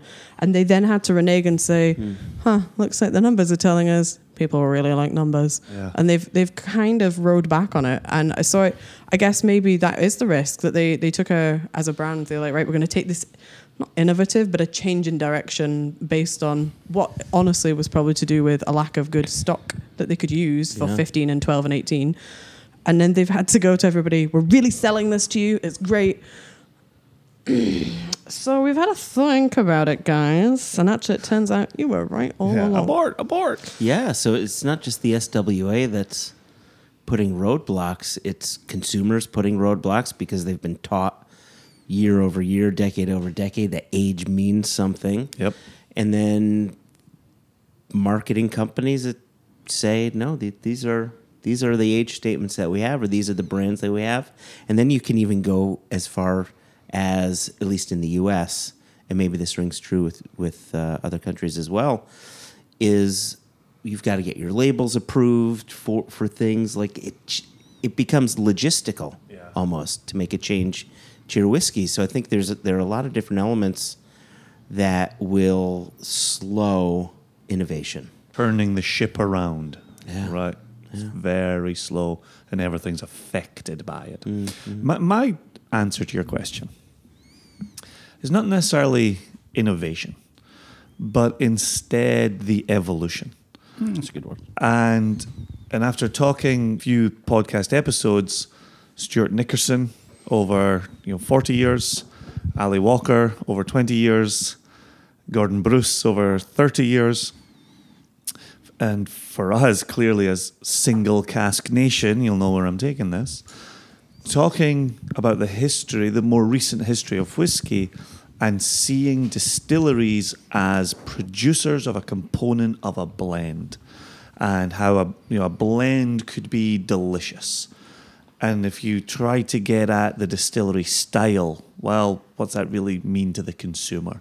Or if you were the distillery manager, why would you worry about individual single casks? Or why would you think of a small batch of single casks when you're just sending liquid out there? And now looking at us sitting in 2020, and as we were talking about last night, congratulations on Campbelltown Whiskey Company with Kate and Mark Watt. Terrific. And we were talking about there are a lot of independent bottlers. They're appearing continually, right? And what's been very interesting to me was when Joshua and I had our first conversation in 2010, started the due diligence, got into 2011, company in 2012, and the launch. We were kind of walking into places saying, here's this idea that we've got, and it's kind of like a Scotch Malt Whisky Society, a Gordon MacPhail, a Cadenheads, and folk in the industry were kind of like, I don't know if that's much of a go. Like, are you sure that's what you want to do? And now reaching the point where, certainly in the circles that we all move, and I would imagine listeners of One Nation Under Whiskey all move, we're all thinking single casks all the time. And the thought of a blend, maybe if it's bespoke, you just mentioned John Glazer, right? John Glazer's clearly done wonderful things for blends. High West, under David Perkins, clearly did wonderful things for blends. But I wonder if our evolution will continue along that path of we're now exhausting what single casks can offer. We still love them, we're still buying them, we're still trading them, sharing them, talking to all of our friends about it.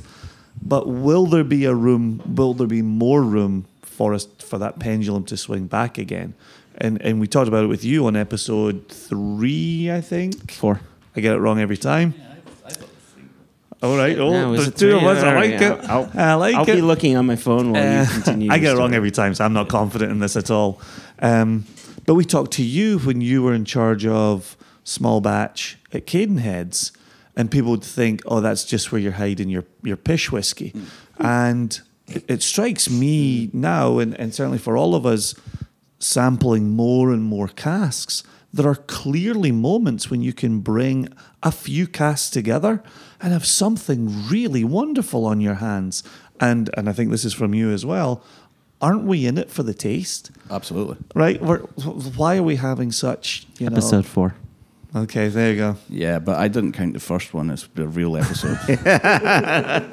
It's the pilot, and then we kick into episode 2 is really episode 1. and so, I worry somewhat that the purity argument is getting in the way of a good whiskey conversation, where if it's not single cask, if it's not natural cask strength, swill, give it to the peasants. Whereas I think whiskey can be more interesting than that and more innovative than that. You've done a really great unsell of Single Cask Nation, providers of beautiful single cask whiskies at natural strength. But you did do the double cask for the Glenfarclas. We so did. you have That's right. You have did. a history of this. We've done single batch nation and had success with that. But is what you're saying innovation? I think a swinging back of a pendulum isn't necessarily innovation. However, innovation can be found in swinging back, as Compass Box has definitely innovated and played with things. Oh, go ahead. I'll stop. You talk. Or in the absence of innovation, which is kind of what you chaps are suggesting, then when the pendulum does return, you're exploring and experiencing new things along the way of that. So while it's not innovation, it feels new. It's a rediscovery of the past. I think it is a generational thing as well, isn't it? You know, while it's not innovative for someone that's been in the industry for 40 years, it is innovative for someone who's only just begun their whiskey journey or who started drinking it 10 years ago. It's like fashion, you know. Exactly. For my mum, 60s fashion is not innovative. For someone that was born in the 90s or 2000s, this 60s fashion is something, you know, if a fashion comes back round, it is new. Yep. I was It's just old is new again. I was just in Walker Slater this morning in Glasgow's Merchant City. Walker Slater is one of the hottest brands in the United Kingdom and ripples out beyond that. And when I was growing up, Walker Slater was where farmers got their clothes, right? It's a lot of tweed, it's a lot of checked pattern, right? And right now, young people cannot get enough tweed, enough check pattern. It's remarkable, and that's exactly that pendulum. And so I think blends, I even think single malts, there's almost a renaissance waiting to happen there. Renaissance. And I say this from within a niche of a niche of a niche. I think it's the niche of the niche of the niche that needs to rediscover what's out there again, because we've become so inured in the world of single casks. Someone ate a dictionary this morning. Yeah. I thought you said manure, but no. You're still thinking of the tweed for farmers. I love that smell. But I think you're right. But I think people need to possibly discover that they like drinking again. When you go on to the Twitter sphere or whatever, it's full of people that hate whiskey. They're like, "Oh, I tried this and it was horrible. Oh, I tried this and it was horrible. And oh, yeah, look at this, it's terrible." And people like to say about things that they don't like, rather than, "Here, it's booze. Drink it, enjoy it." Yeah. I like that. That was good. Yep. You know, I think people need to drink responsibly. Obviously. Yeah, no, but people, you know, we're on a whiskey podcast here. You Right. can't really get much geekier than that. Right. But sometimes you just need to forget. It doesn't matter what colour the Stillman's socks was when it was distilled. You know, drink it, like it, drink another one. It's, you know, drinking for pleasure of drinking, not for the minutiae of everything. Yeah, and that's why, as I'm saying the niche of the niche of the niche, I'm pointing a finger at myself and those who would stand shoulder to shoulder with me. It is about, you know, I don't know if I like this as much because it's not a single cask at 63.2% alcohol. Well, this wasn't bottled in the 60s or the Right. 70s, so it's not good. Right, I think there's more for us to explore. Jason and I had a conversation with James Saxon, who is with Compass Box, good supporter of the podcast. Known him for years, or at least you've known him for a bit longer than I have. And the conversation was specifically around Compass Box, the Spaniard. And we're drinking it and we're loving it. And Jason says, "You know what though? I got a problem with this." And he points to the bottle and says 43% alcohol. And I do the same damn thing. Absolutely. If I see 43%, chances are I'm not going to be interested in it. For me, though, 43% always feels like being half pregnant. You know. But I think Is that James, just the tip? But I think James did a wonderful job He did. selling why he went with the 43%. Yep. You know, it was, how does it affect the spice? How does it affect the mouthfeel? How does it allow the flavors to come forth? And also, who are your customers? So you've got to balance all of these different things. For him, the experience was king. Yeah. Not the number on the front, No. but how does that spice play through the rest of the experience? yeah. No, I think he made a compelling case for it. I think you're spot on there, but we kind of do that. If that had been bottled at 43.1, we would have been all over it. all over it. All over it. But Ooh, that's because interesting. I remember once back in my Duncan Taylor days, we bottled the Nakando, that was naturally at 46.0%. And I was like, Nobody bought it. No, nobody bought it. It was just like, if it had been 45.9, people would have been all over it. But because we told the truth, it did it at 46, people were like, they've watered that down. He's like, no, we've not. And I should have put that on the label. It's like, no, really, we haven't. Natural cask strength. I think, Comma, no, really. Yeah. I think while we're at ABVs, obviously when you're looking down the way closer to 40, and this is something we had discussed the other day, is that the US has a much higher prevalence of whiskies being bottled at 43 and their UK counterparts are 40.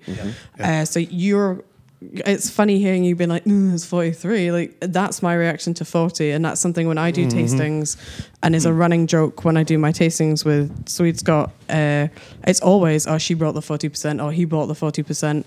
And we had a bottle of Aberlour that was an 89 as part of the Project 89 that was at 40, and I poured it on a very windy day thinking, if it goes all over the floor, it was 40%. And it was magic. Yeah. It wasn't when you were drinking being like, God, I wish they'd put this out at 48. You were like, this is brilliant at 40. Part of my brain thought, I wonder what it would have been, but it didn't need it. I wasn't drinking it being like, just needed that extra. But my real point was the low ABV works, but similarly, I find if you're pouring for people generally at festivals and events, maybe where it's people trying lots of different things, with our first release, which is nothing below 54%, I wasn't telling people what strength the whiskey or our beautiful rum was at until they had drunk it, because I can guarantee you, all of our stuff, I mean, give or take, maybe it's just my alcoholic palate, I can drink all of our first release without the addition of water, because there's nothing burny in that selection. You can put water in to play with it, but it doesn't need it. But if I give you that whiskey and I hand it over and our blended malt is at 65.4%, I can guarantee you even the most connoisseur of whiskey drinkers is going to pull that face as it gets to their lips before it's even in their mouth. Yeah.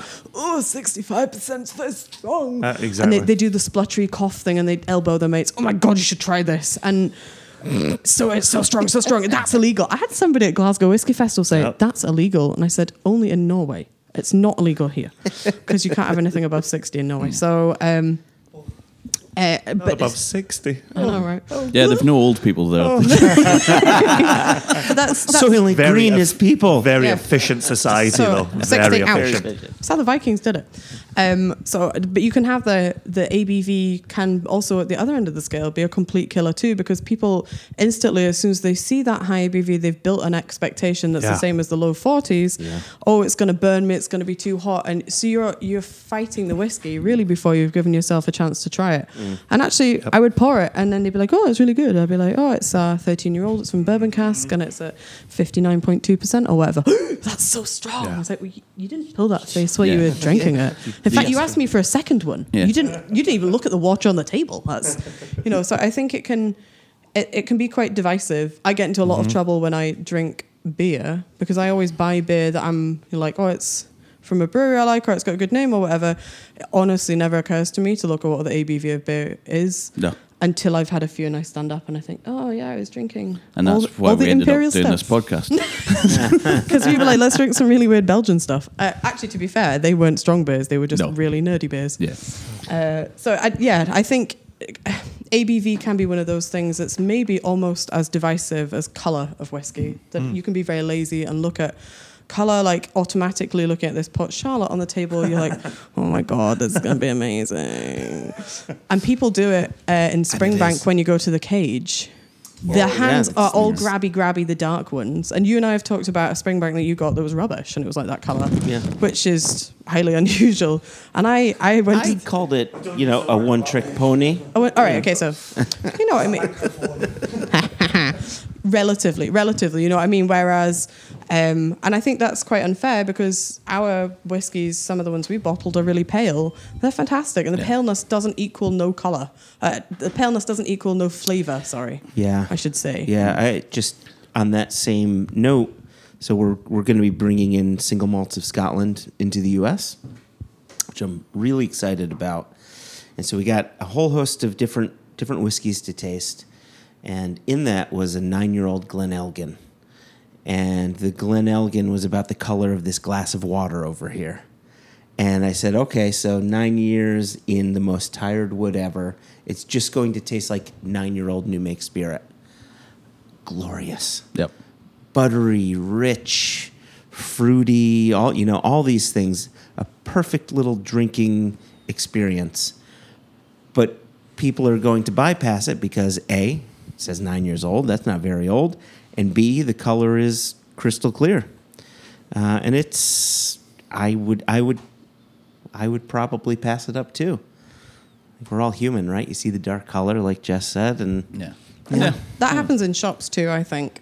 If you've got, you come in and you go to a really good booze shop, it can be quite overwhelming, even though I usually go in with a rough idea of what I want.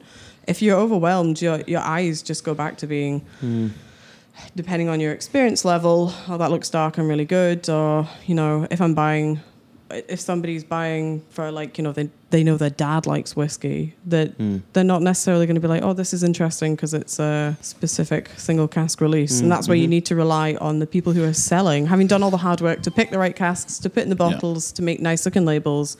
You're also then relying on the next step, which is the people in the shop to be like, we really like this, we've been drinking it, and we'd really recommend it. It's got a great mouthfeel or whatever. The people on the shop floor or the people behind the bar are the most important people, because it's the people on the shop floor that sells your whiskey. And if you can get them on board, that's half the battle. Yeah. Yes, you need to get the person who owns the shop to buy it because they write the checks, but how often is the person that actually owns the shop doing the selling?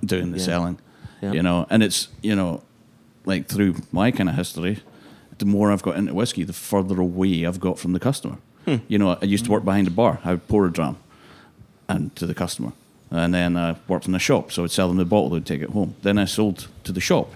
And then I, got further away. So you're selling to the person who sells to the person who sells to the person who then pours it in a bar. And so that's why it's important to make sure you get out there and meet the final consumers. Yeah. It's, Yep. Okay, what's next on your list of professional questions? I don't know, have you got any more questions that you need to... I'll just go back to my mailbag. Well, I suppose you could say, while you're looking for another question, is, you Single Cask Nation, you're predominantly whiskey. Yes. You've done rums. We had that rum last night. I can't remember exactly which rum it was. 16-year-old Angostura single cask. It was gorgeous. And that coming back to the strength, so I think it was about 60-something. No, it's high 50s. High 50s. Yeah, I think you need to check your calibrator. It was so good. Cheers. And I've got a couple of your bottles of mezcal that I smash into every now and again. Do you have any plans to move into any other spirits or anything else, or build up the rums, or is it just a case of if it's good, you'll bottle it? It really is a case of that. If it's good, we'll bottle it. But to specifically answer your question, I think the thing that's on top of our list is sherry. Yep, Right. both of us, yep.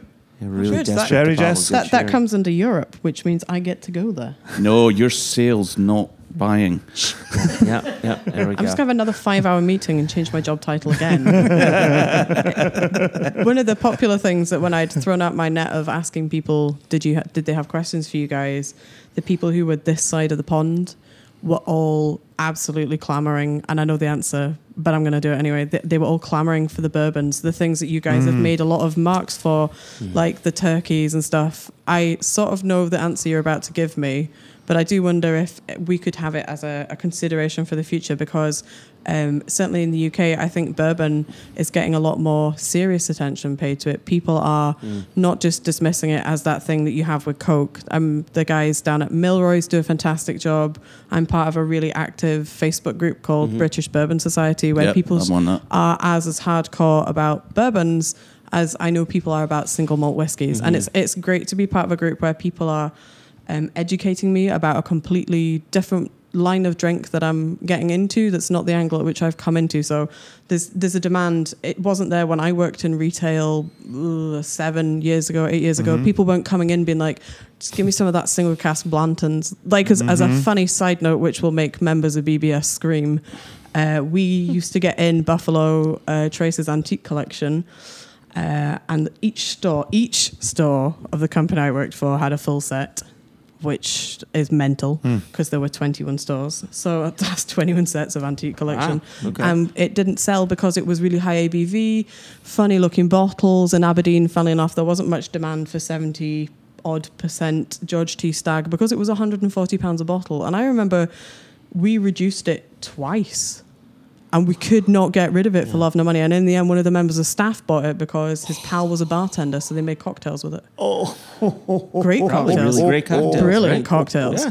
But at the time, I worked in a shop that had access to loads of... the shop was well ahead of its time in terms of consumers, like loads of really cool stuff like the bourbons. We had all the Glenfarclas family cast. We had an amazing collection that used to come up from Campbelltown of everything, which now I cry thinking about that. I didn't buy it all.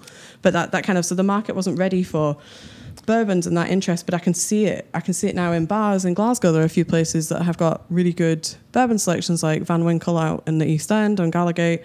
Chinansky's just up past the Bonnet, Charing Cross. There's a handful of bars that I could go to and drink, as I guess I would class high-end bourbons as whiskies. You know, like going to the Bonaccord for a special dram. Yeah. There are also places I can go and drink special bourbons. My question is, do you think there'll be a day when I can go to shops and say, would you like to buy some of my single cask wild turkeys? Let's put Wild Turkey to the side for now. As an example of a bourbon, As rather an than example of a bourbon. Because we have bottled Wild Turkey, we've bottled MGP, we've bottled Heaven Hill and you know, some Rise from Catoctin Creek and so on. And what I would say is, again, Wild Turkey aside, the most bourbon that we've bottled has been bourbon from MGP.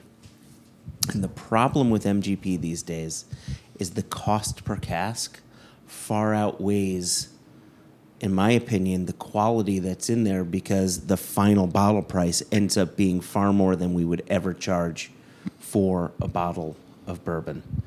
You know, I'm not going to throw numbers out there, but when we were first buying bourbon, a single cask of bourbon cost less than 4 times what it is now, right? It's hard to access, and if you can access the quality's not went up 4 Right. times.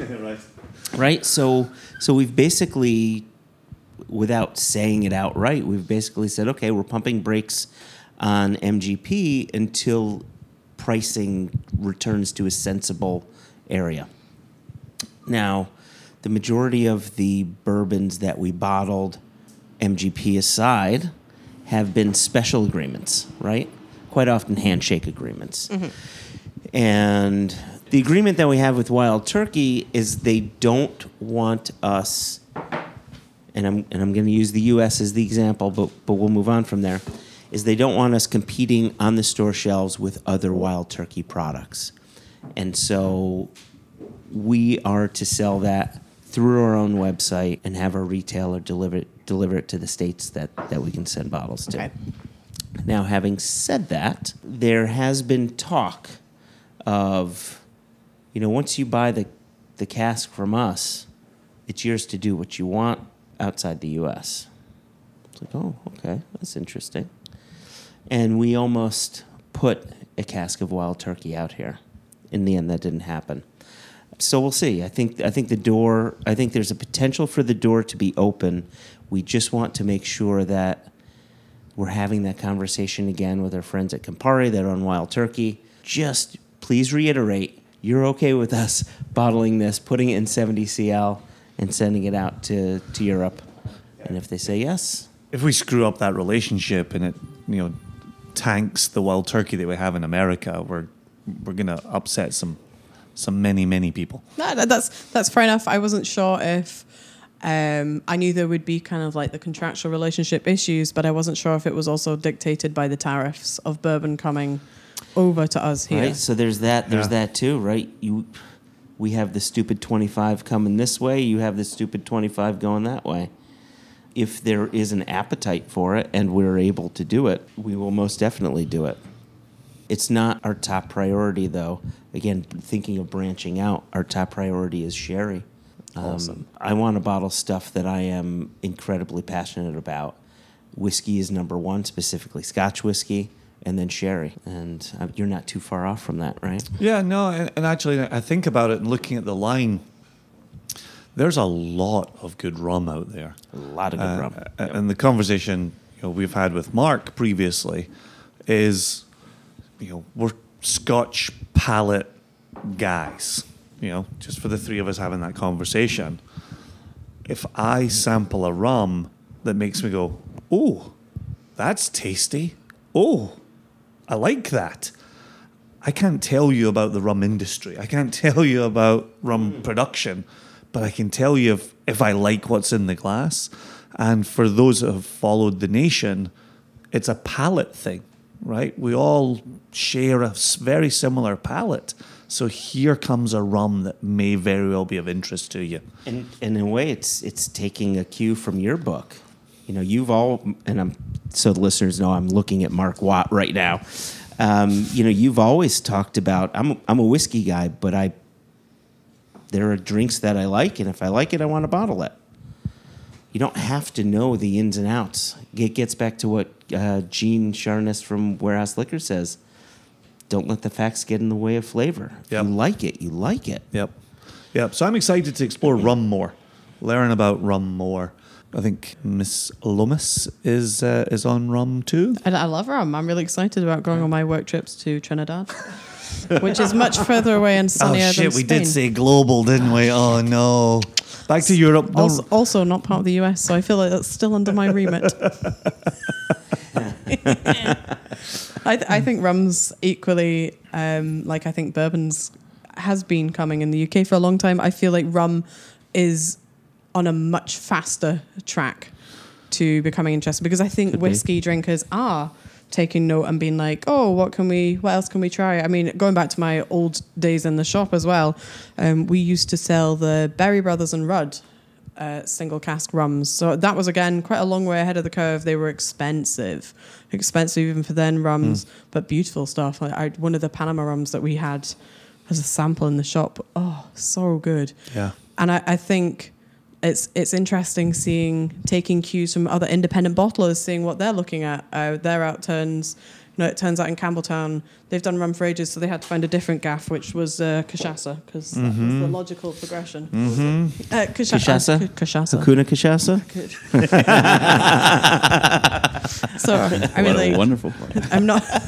I think it's interesting seeing that there are other independent bottlers who are now also putting serious consideration and lines of rums out, not just toying with a few casks, but a whole line of rums coming. So I think that's quite exciting, and it's having teaching a set of, I'm going to use the word nerds, who are really passionate about whiskey and everything with that these skills and the knowledge that they have actually can be transferred to other things. So all that kind of nerdy knowledge that you have about whiskey actually transposes really beautifully into rum. Absolutely, yep. Absolutely. Yeah. And a name that we've mentioned many times on the podcast, but Christopher Gronbeck at Barrel Thief in Fremont, Seattle, loves his single malts, loves his rums, loves his teas, loves chocolate, nerds out on all four of them in the exact same way, right? Where is it? Where's it coming from? Where's it going to? How is it making it over there? And what does it all taste like? It's all driven by the flavors of it. So, yeah, there's really nothing off the table for us. If we like it, we'd love to put it in. We also just did a survey of Nation members and asked them, is there something you think we should be bottling that we're not doing? Yeah, I think I filled it out. Good on you, thank We're a you. democracy now. Okay. Not a democracy, but we accept suggestions. If we find the Mark Watt one, we'll delete it. Okay. It was under a false name. But no, I think there's, if you look back 20 odd year ago when I first got into whiskey legally, people were much more pigeonholed in their drinks. You were a whiskey drinker, you were a rum drinker, you were a brandy drinker, or you were a gin drinker, but people were weird that were drinking gin back then because it obviously wasn't I fashionable. thought you were going to break into the... you get knocked down, you get up again. Chumbawamba. You're a whiskey man, you're a brandy man. I get knocked down. Whereas now you go to whiskey shows or whatever, and there's all other spirits, and people, you just need to look at our booze room, and 20 years ago it was whiskey, and now there's everything. Yeah. Claren, everything. Armagnac? Armagnac's, yeah. Calvados, Cognac, Cachaça, obviously. Quite a lot. Lots of mezcal. lots of rums. Well, I'm looking forward to going home now, actually. Suddenly very That's thirsty. what time with us will do that to you. So Do you drink bourbon? I do, but not often, just because I've never really had a source for it. Okay. Because I would have to pay for it. But no, we do have some bourbons in the house. But again, you're looking at Bourbon Revolution. You know, at Caddenheads we had all the Heaven Hills, pre-fire Heaven Hills and things. They used to sit on the shelves for months. Unbelievable. So crazy. You know, and now, you know, they don't see a shelf because, Yeah. you know, straight to auction. Yeah. But it's Save me saying it. you know, so times have changed and people are looking into different things, and it's a changing world. If there's, so I'm going to throw this out there as a kind of time theme thing. I'd be really interested to hear Mark's answer, but you two first, because we're interviewing you. If there's one thing you could go back in time and get hold of that you think, I really wish I'd done that now. Maybe it's hard to narrow it down to one, like one or two. Yeah, there One is or, that if there's, as a, you know, when people talk about, in my day, blah blah blah. Are there one? Can you think of one or two examples where you think, oh man, I should have snapped that right up? Professionally or as a punter? Either, I think. Professionally is probably more telling. I could actually probably give you both quite easily. Number one, as a punter, when I was getting into whiskey in the mid to late 90s, the rare malts came out from Diageo, Yeah. and we were around them all the time. I remember them being somewhere around 70, 80 pounds a bottle, and thinking, holy moly, that's a lot of money to spend on a bottle of whiskey. Yeah. Who's buying it, and how do I get to drink with them? We also ran the Aberdeen University Whisky Society, so when we were able to, we would buy the rare malts, so we could obviously divvy up the cost, but everyone could get a taste of it. And to see what they have become. And I know there's a whole bunch of whiskies have become really, really crazy, but just because I was so present with them, it's really striking to me where they've gone. And then as a company, I remember from our very early days, we were offered a small parcel of sherried Macallan that we would have had to have sold for between 250 and 300 pounds a bottle. And it was 25 years. 25-year-old sherried Macallan, 250 to 300 dollars a bottle. Listeners, Mark Watt is under the table crying, Normally he's under the table, but this time he's crying. rocking, crying. And we walked away from it because it was too much money. We didn't think we could get that sold. Like, I'm not putting an actual year on it. I'm just, you maybe kind of did with your details. But it was early doors for the company, and it was just going to be too much. We didn't think we had the nation behind us. Like, obviously, if we saw that now, the price is ridiculous. But we even just did it. We still are focused on pricing when we just did the 30-year-old single cask Bowmore for $395, and we thought, that's a lot of money. This might take just a little bit of time to sell out, and 150 bottles sold in 4 minutes. So regular listeners know that inside out and back to front. That was for Kate Watt's benefit there. I thought it was really funny having had, sorry, I'm going to cut in here, Yeah. also the listeners who may not be up to speed with the UK scene. So I remember you telling us, it's going to be $395, and you were like, oh, it's going to be expensive. And I was like, you're insane. You're double it. Obviously, these days, I say, no, we should make everything cheap. Everyone should buy everything. And start with me. In the UK, at the same time that came out, so that was a March 89 distillation. Could you pick a June one next time? We're looking. There was another independent bottler here in Glasgow, and it's obviously not quite a sister cask, but also a March 89 bottled same time, bourbon, so it's not, a sherry cask, and that was UK's price for $995, and that also sold out, and I think that's crazy. Well, so it is crazy. I do think that's crazy.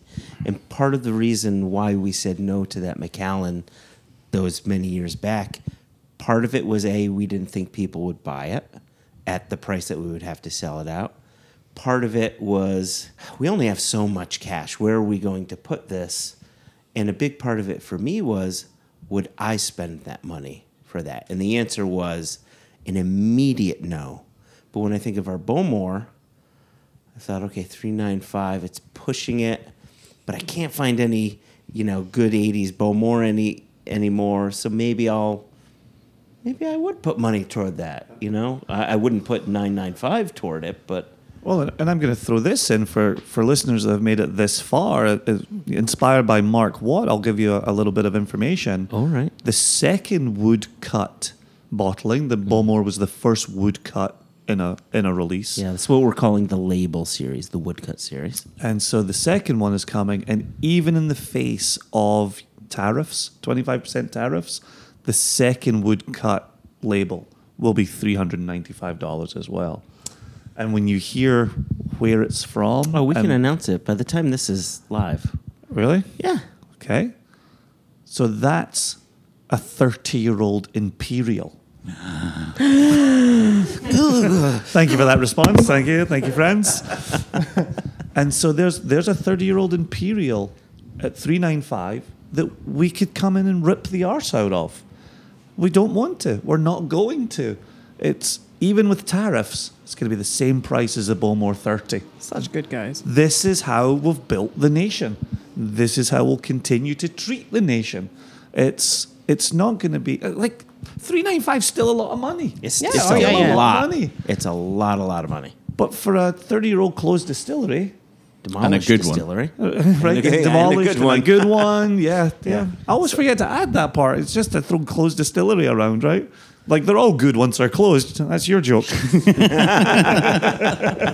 So what you're doing is you are allowing nation members to not have their regrets of things that they have missed out on. Exactly. So going around the room, what about you, Joshua? What do you think? Oh man, if I could go back. If I can turn back time. So from the punter standpoint, I'll never forget seeing the 2007 21-year-old Lagavulin hit online shops, and it was 200-ish, 250 pounds. Yeah, in that around ballpark, there. somewhere 200 to 300, depending when he first saw it. Yeah, and so this is 2007, 2008. I got into whiskey 2005-ish, so right around the time Haida was pregnant with our first daughter. No correlation there. And I remember seeing that. I said, there's no way. There's no way on God's green earth I'm ever going to spend this amount of money. And it ended up selling out. And Marshall Naiman, Los Angeles Single Cask Nation member, sent me a sample of it. And it was, he sent me the sample maybe 2009, 2010. And I just said, this is the best whiskey I've ever had. For me, it's ticking all of the boxes. Every single box I have has been ticked. And I immediately went online and said, all right, let me find. Okay, is it still 200? Is it still 250? Whatever the price was. And of course, I didn't find one. I ended up buying one on auction for far more than I ever thought I'd spend on a whiskey. But it's one of those ones where it was a regret, and I had to go back and regrets cost money. They cost a lot of money. Just look at divorces. There you go. Regrets. I've had a few. From a business standpoint, you took my Macallan example. Okay. So this I don't have a regret about this, but Jason and I made a decision that we are very happy that we made. But there's an interesting story. So, as you guys know, we bottled a 9-year-old Glenfarclas, working with Glenfarclas, and it was a marriage of 2 casks. What are you pouring us? 1989 Bunnahabhain.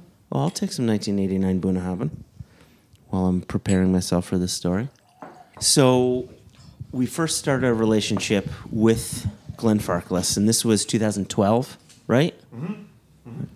And so I'll never forget. We rang up George, and we said, hey, George, we're Single Cask Nation. We're really interested in bottling whiskey from you. We'd love to meet with you. And he had said, happy for you to come down. Just know the answer is going to be no. I said, okay, that's fine. So we go there. We make a presentation. We tell him why we want to bottle his whiskey and what the aim is. And he ended up saying yes to us after he promised us a no. So that was good. It was very good. And he said, all right, let me get you some samples. And what are you looking for? And we said, 15, 18-ish years old, somewhere around there. And he said, I got a good little parcel of 1994 samples. So I said, that's perfect. We're going to be visiting in August, whatever the year was. And said, perfect. I'll have Kate deliver the samples. There we go. Right? Yeah. And so we get up to the distillery, and a lovely woman named Kate Watt at the time. Were you a Watt at the time? Maybe no. No. When did you guys get married? 2013. Yeah, was last year our fifth? No, the year before was our 5th wedding anniversary, and we both got the date wrong. So we knew, 5th wedding anniversary, and for some reason we both had it in our head that it was the 5th. I think because it was 5 years. So we were staying up at Mark's mum's at the time, and she'd come down on the morning of the start. Oh, happy anniversary! And we're like, no, it's not till Saturday. And she's like, no, it's today. We're like, all right. But the good thing, at least we both got it wrong, which is fine. The fact you both thought it was the same wrong date is really impressive. Tell you, the couple that gets the anniversary dates wrong together stays together. Yeah. So long story short, I probably wasn't Kate Watt when you met me. So you were Kate. Right. Right. Mm-hmm. Right. Yep. So you delivered us 4 samples. Yeah. And they were all 1994 single casks. Also, to make a long story short, the one part of the jigsaw puzzle we didn't know was the pricing. And the pricing we would have gotten on the U.S. side. And the whiskey had been bottled. It had been labeled. It had been palletized, ready for pickup.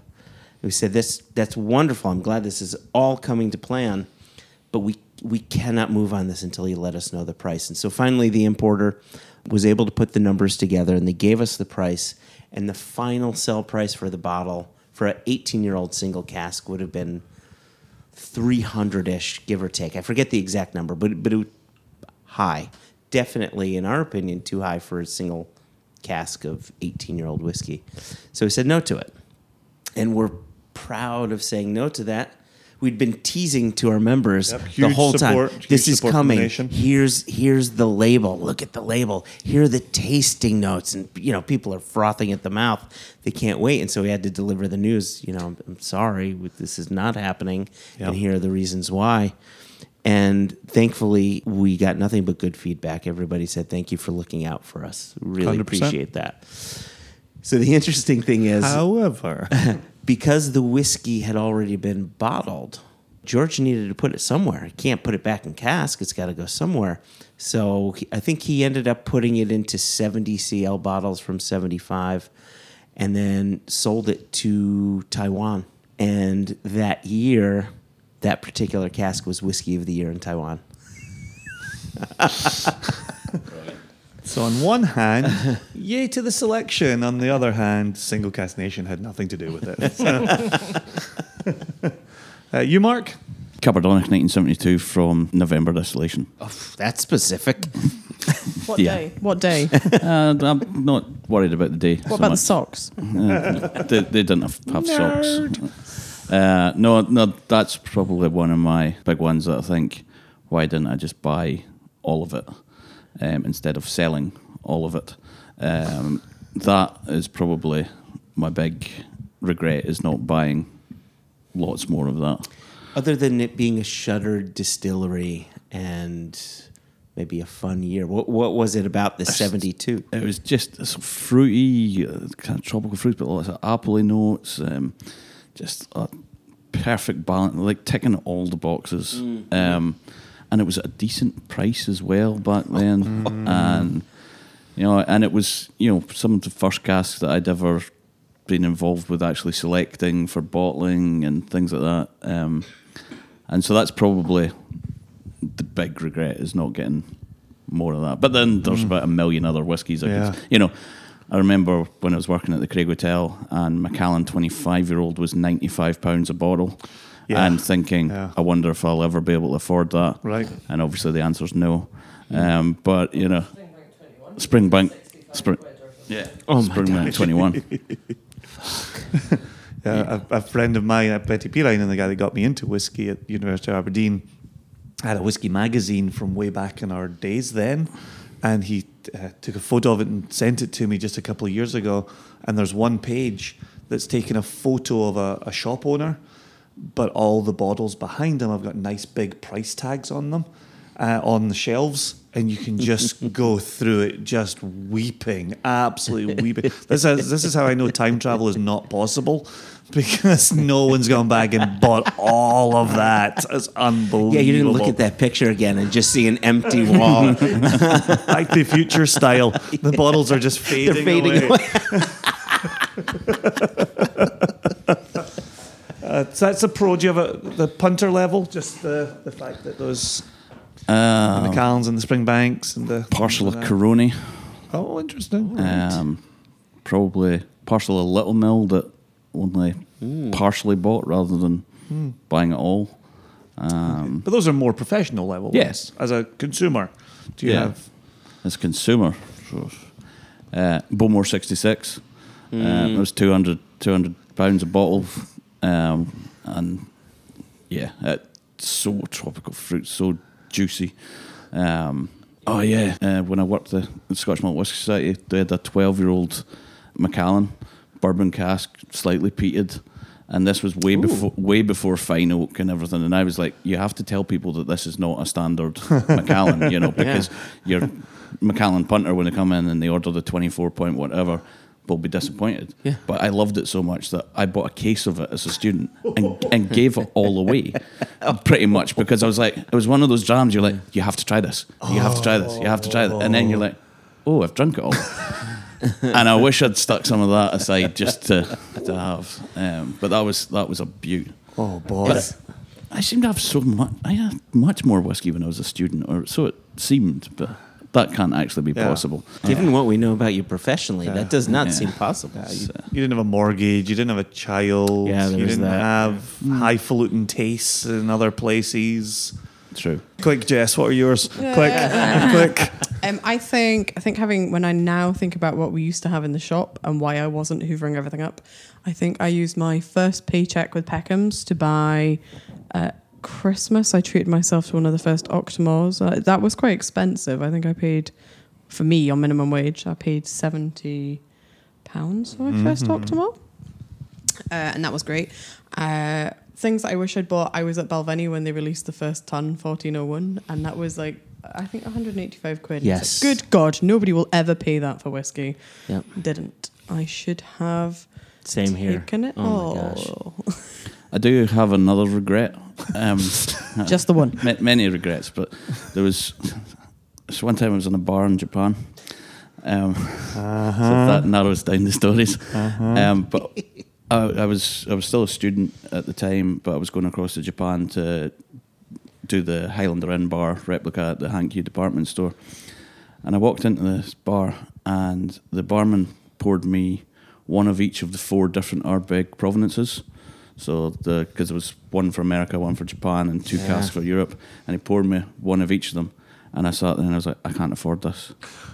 I really can't afford this. I don't know how I'm going to pay for this. It's hard to enjoy them when that's going through exactly. your head. Yeah, right. So I drank all 4 of them crying. I was like, so I didn't enjoy them at all, because I was just like, oh. And then eventually I was like, okay, I'll try my credit card. Maybe it'll work. My credit card had like a 250 quid limit on it or something, And the guy went, no, it's okay, no charge. Whoa. I said, you bastard, could you not have told me that beforehand? He only made the decision when he saw you crying into the glass. And, I've got to do something for this boy. Going through your pockets, opening your wallet, offering yourself on the street outside. So yeah, that was a regret, but not my fault. And what about you, Kate? I think mine, it's got to be all the old Springbanks, because when I first started working at Springbank, the 21-year-old was still available. Some of the old 1966 local barley was still on the go. Which is jolly tasty, it thanks to just Jess. been bottled kind of before I started, but it was all still available. But it was my first job. I had 100 just ridiculous credit card debts and stuff. I was only just getting into whiskey, and it never occurred to me to buy any of it. So all of this amazing stuff, the 32-year-old as well was fantastic. Wow. And while I got to try all of it, I never actually Owned it. bought any to keep, which is quite sad. I do though have still, which Mark hasn't managed to prize out my hands yet. I got one of the batch 1 of the 1966 Rechar, 1996 Rechar Sherry Springbanks, Angel's Tears. which is amazing, and it's still, we've not opened it. What? Mark's looking at me like, I don't remember you having this, but we do. Is that the one from the warehouse?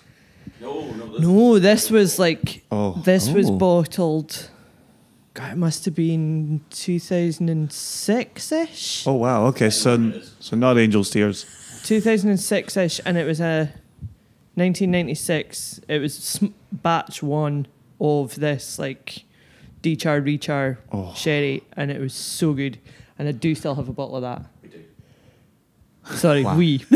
Oh, now you're using the wheel. Yeah. Okay. So that was a happy, not regret. But yeah, the kind of older Springbanks, the ones that kind of got away that I could have had. But then I had no money in those days. I still, even though it was 60 quid, it's like, that's like 4 nights out drinking in the Feathers. That is like, So, yeah. In the spirit of a Springbank regret that was just completely out of our control, obviously Single Cask Nation established 2011. When we pitched up at Springbank stores and said we'd love to buy some casks, they said, really sorry, the program ended in 2010.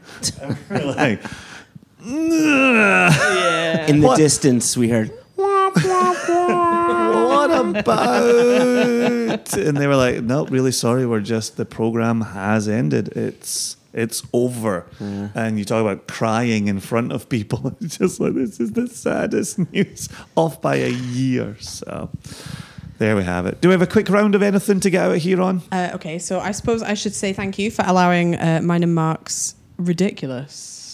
No, I retract that. Our excellent idea at 3 a.m. while we were busy not waking Kate up. So great on 2 levels. And I think we've been pretty tame. Yeah. Yeah, I was expecting some harder questions from the likes of you. But yeah. I also find that if you mess it up the first time, there's no comeback. Who's saying we're not next time going to be slightly more mutinous?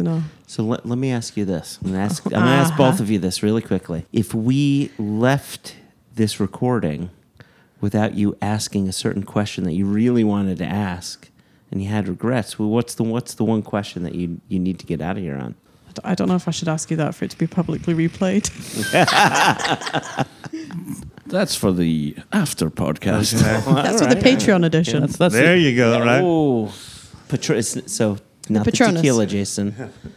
Petraeus, General Petraeus. That's Yeah, how General you pronounce Petraeus, it. that's it. That's how you pronounce it. And Well, the Porteous Mills as well. Yeah. The good Yorkshire Porteous Mills. I've just thought of one further question which might be useful for us. You guys are independent bottlers. We're trying to start being independent bottlers. So what advice would you give us? First, there is cognitive dissonance. Yeah. When Mark Watt and Kate Watt ask Yeah. us for advice. Yeah. I don't know what to do with that. Oh, I know what to say. Okay. So, the trite answer would be don't do it. That's trite. You're not going to get that from me. You just touched on this a moment ago, which is be aware of what you need to buy a lot of because it's there and it's good. However, as an independent bottler, there's finite money, which is what he just alluded to, right? Pointing at Joshua. And it's that trade-off that's the hard part.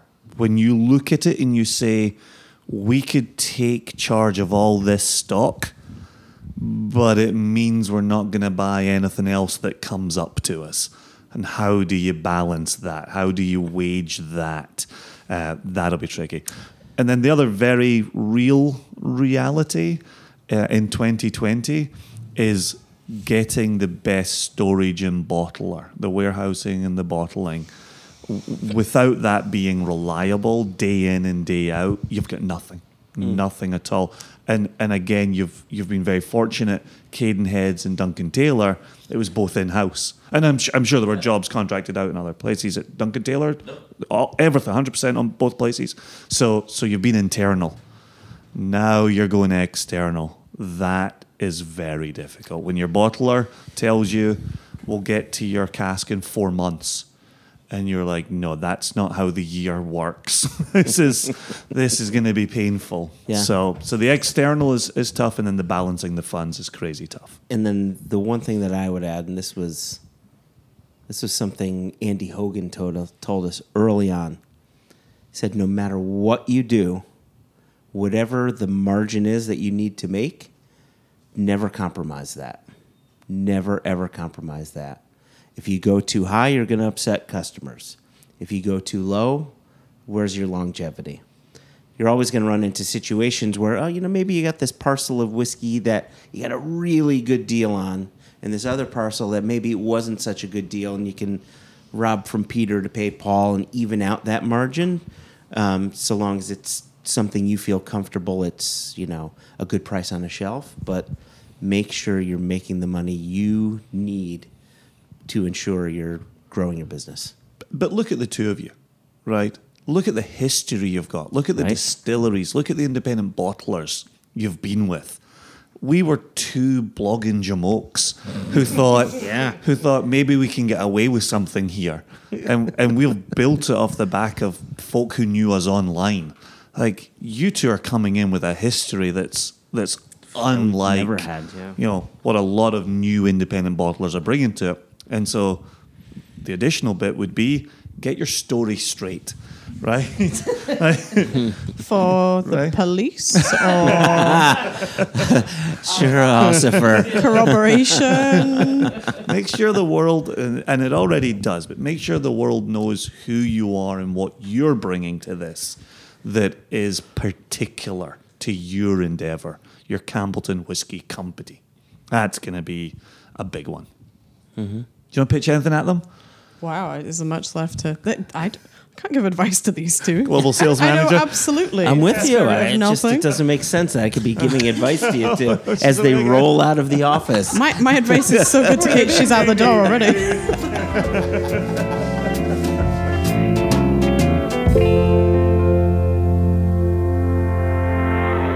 Well, we certainly did reveal a few secrets along the way there. Mm-hmm. That was a ton of fun being in having a chance to just sit down and talk to Mark, Kate, our own Jess, who we know so well and yet still get to learn new things about. Mm-hmm. While we were playing that back there, I actually had to go and pour myself a wee dram. I haven't actually had a post-Passover dram of whiskey yet. And so all that talk about the Abelard Abuna Alba really got me thinking. That's what I should pour in my glass. So I did. It's batch 001. It's a US exclusive. And I picked up my bottles from Bikram at Norfolk Wine and Spirits in Massachusetts. You were kind enough to pick them up. Yes. And schlep them to Jared Card for me. Jared Card then brought them to DC. I then had a meeting in DC with Jared and collected the bottles from him. So takes a village, Jason. But that bourbon maturation is just remarkable on it. Like, yes, it's a younger Abelauer, but at 57.1 and with such fresh bourbon going on, it's really in my wheelhouse. Yeah, I think it's lovely, it's fresh, it's fruity, it's bright. I like it quite a lot. That being said, when Abelauer were doing their Bottle Your Own at the distillery, which stopped, September 2014? Now it's almost a full 6 years ago. Yeah, now you just buy the distillery bottles in the visitor center, the visitor shop. But going there, you always had the opportunity to get a sherry one or a bourbon one. And I always got one of each, but the bourbon one was always the better of the two. And while this new Alba or Abuna Alba I don't think is as good as some of those. Agreed, by itself, it's lovely. It's absolutely, just great little drinker. It is funny for me, though, because it really does fall in with what Oak Cross is doing, but just at a higher percentage. You know, Compass Box's Oak Cross that I was mentioning in the top of the episode. Because it gives the fruit, it gives the floral, it gives the bright. Yeah, that's an easy dram. You know, here we are recording in the morning, and it goes down very easy, even at 57.1. Yeah. If you are one of our many listeners outside of the United States, I do recommend seeing if you can track down a bottle at auction. If for no other reason, I think it's a lovely counterpoint to the standard Abuna. You know, you get the one that's the heavily sherried, get the one that's the heavily bourbon, sit them side by side, and have a rare old time by yourself. Well, I think the Abuna Alba does a really good job highlighting the spirit character. You know, with the regular Abuna, sometimes you get amazing sherry presence, but, you know, I wouldn't say where is the Aberlour, but the Aberlour spirit character is always playing second fiddle to that lovely, hit of sherry.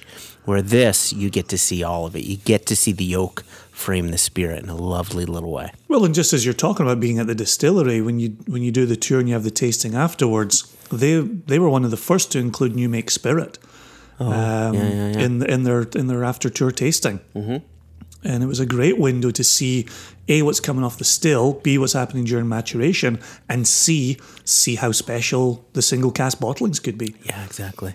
Yep. And so, this with the age and with the bourbon, it really does allow you to connect back to the spirit running through the stills. Nice. And I see you lifting something to your nose. What do you have there? I decided, because we were talking about Springbank earlier, that maybe now is a good time to pour a little Springbank. But I loved this idea of drinking something that required a little less brain power and a little more just, hey, let's sit and enjoy this. So what I poured was a Springbank Society bottling, but it's the Hazelburn 11-year-old first fill bourbon. Nice. I've had that with you. Yeah, we tasted it at the distillery in September 2014 before it was bottled. And then it was bottled in October 2014. And I made sure to get a couple bottles. And as you could see, I have about a heel left of my second bottle. It was just lovely and continues to be lovely. These fresh bourbon matured whiskeys just go down so easy. So easy. So easy. Yep. Oh, I love how bright they are. Oh, you can drink them in the morning, the afternoon, pre-dinner. So... Yeah. Oh, that complements the Sencha so nicely. Oh, really? That is lovely. Oh, yeah. I poured the whiskey really because I ran out of Sencha tea, but just the little half cup I've got here with that whiskey, oh, that's lovely. Now I have to do a whiskey and tea pairing. We shall see. I figure Sencha would just go with so many...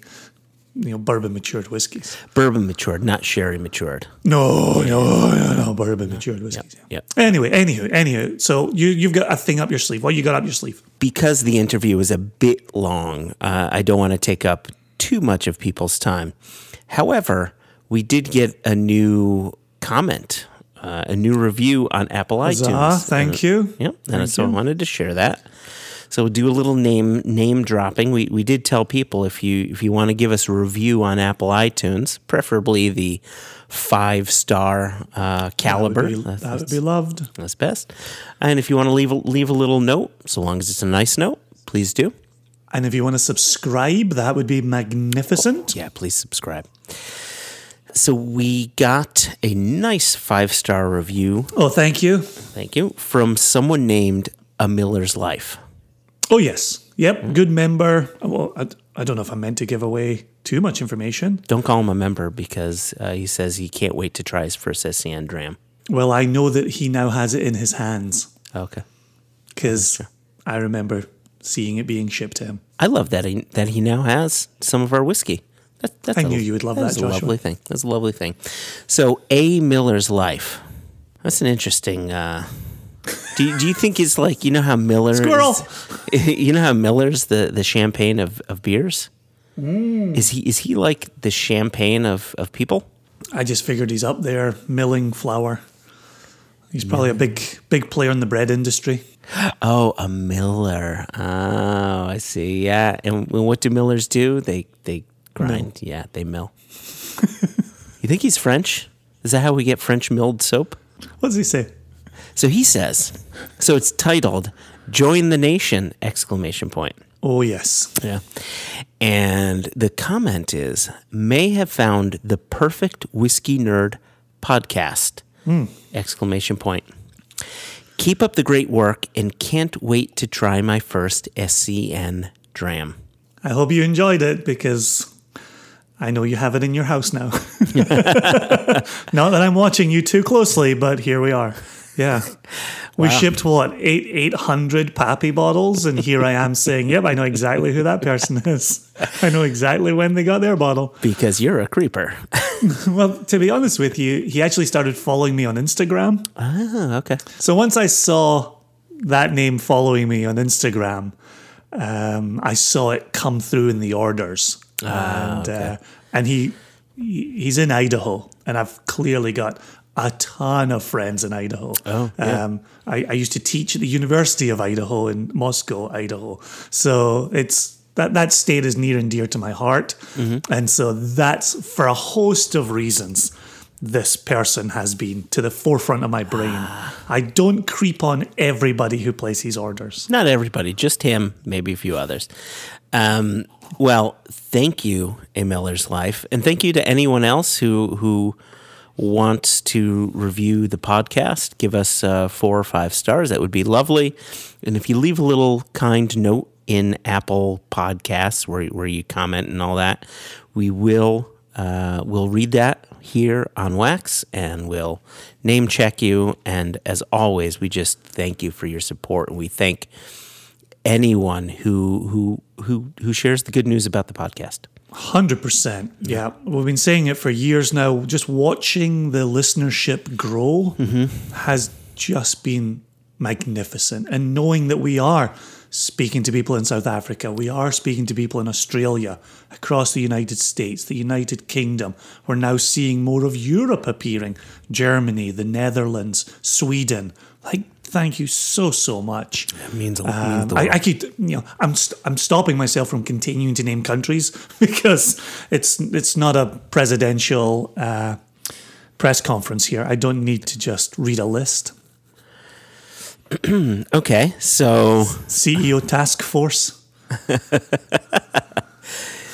I think, Jason, that now might be a good time to get out of here. However, I want to remind people, and you touched on it earlier on in this episode, I want to remind people that we are now releasing, as you had said, more podcasts. It used to be every other week. Now it's every week. Mm-hmm. And so next week's podcast will be the 3rd episode of Extra Extra Under Whiskey, and this time... Sorry. Extra Extra Under Whiskey? Someone's brain shut off after 2 words. I know, right? It'll be Extra Extra, It's All About Whiskey, and you will be bringing the news story to us. I will. The good news is, we talked about it in the last episode, but for people who are nervous that It's All About Whiskey means the death of comedy, the death of dick jokes. I use the death of comedy very lightly. We killed comedy in the first episode of One Nation Under Whiskey, and we've been beating it to death ever since. But there is still levity, there are still dick jokes, there are still double entendres. So. I just imagine people listening. It's mostly about whiskey. Yeah. I just picture people saying, wait, it's all about whiskey? There's not going to be a single dick joke? They flip their tables, they light shit on fire. When you see people reaching out to ask, wait a second, does this mean? And you have to talk them off the ledge. Nope. It's going to be okay. Keep listening. It's still the same type of humor. God. It's still the two of us being idiots. Don't worry about it. There's 150 people who, as soon as you started saying extra, extra, it's all about whiskey, put a noose around their neck until you mentioned, no, there's going to be dick jokes. Okay, all right, still a reason to live. Still a reason Climb to down live. from the chair. Okay, I'll give it an episode. I'll give it a go. Well, on that note, I'm going to say thanks to Mark and Jess and Kate for the work that they put into today's episode. thanks so much. Thank you to all of the supporters that we enjoy, who contributed the questions that you and I got to wax lyrical in response to. And as always, Joshua, thank you for your careful editing of all episodes. Without you, A, they wouldn't exist, and B, if they did exist, they would be 6 hours long. So You are thank very you welcome, for sir. doing what you do best and trimming the ends of it all. Oh, like a good moil. On that note, Exactly. On that note, cheers, brother. Cheers, Stay brother. safe. Stay safe, everybody. Yeah. Keep washing your hands. Stay indoors.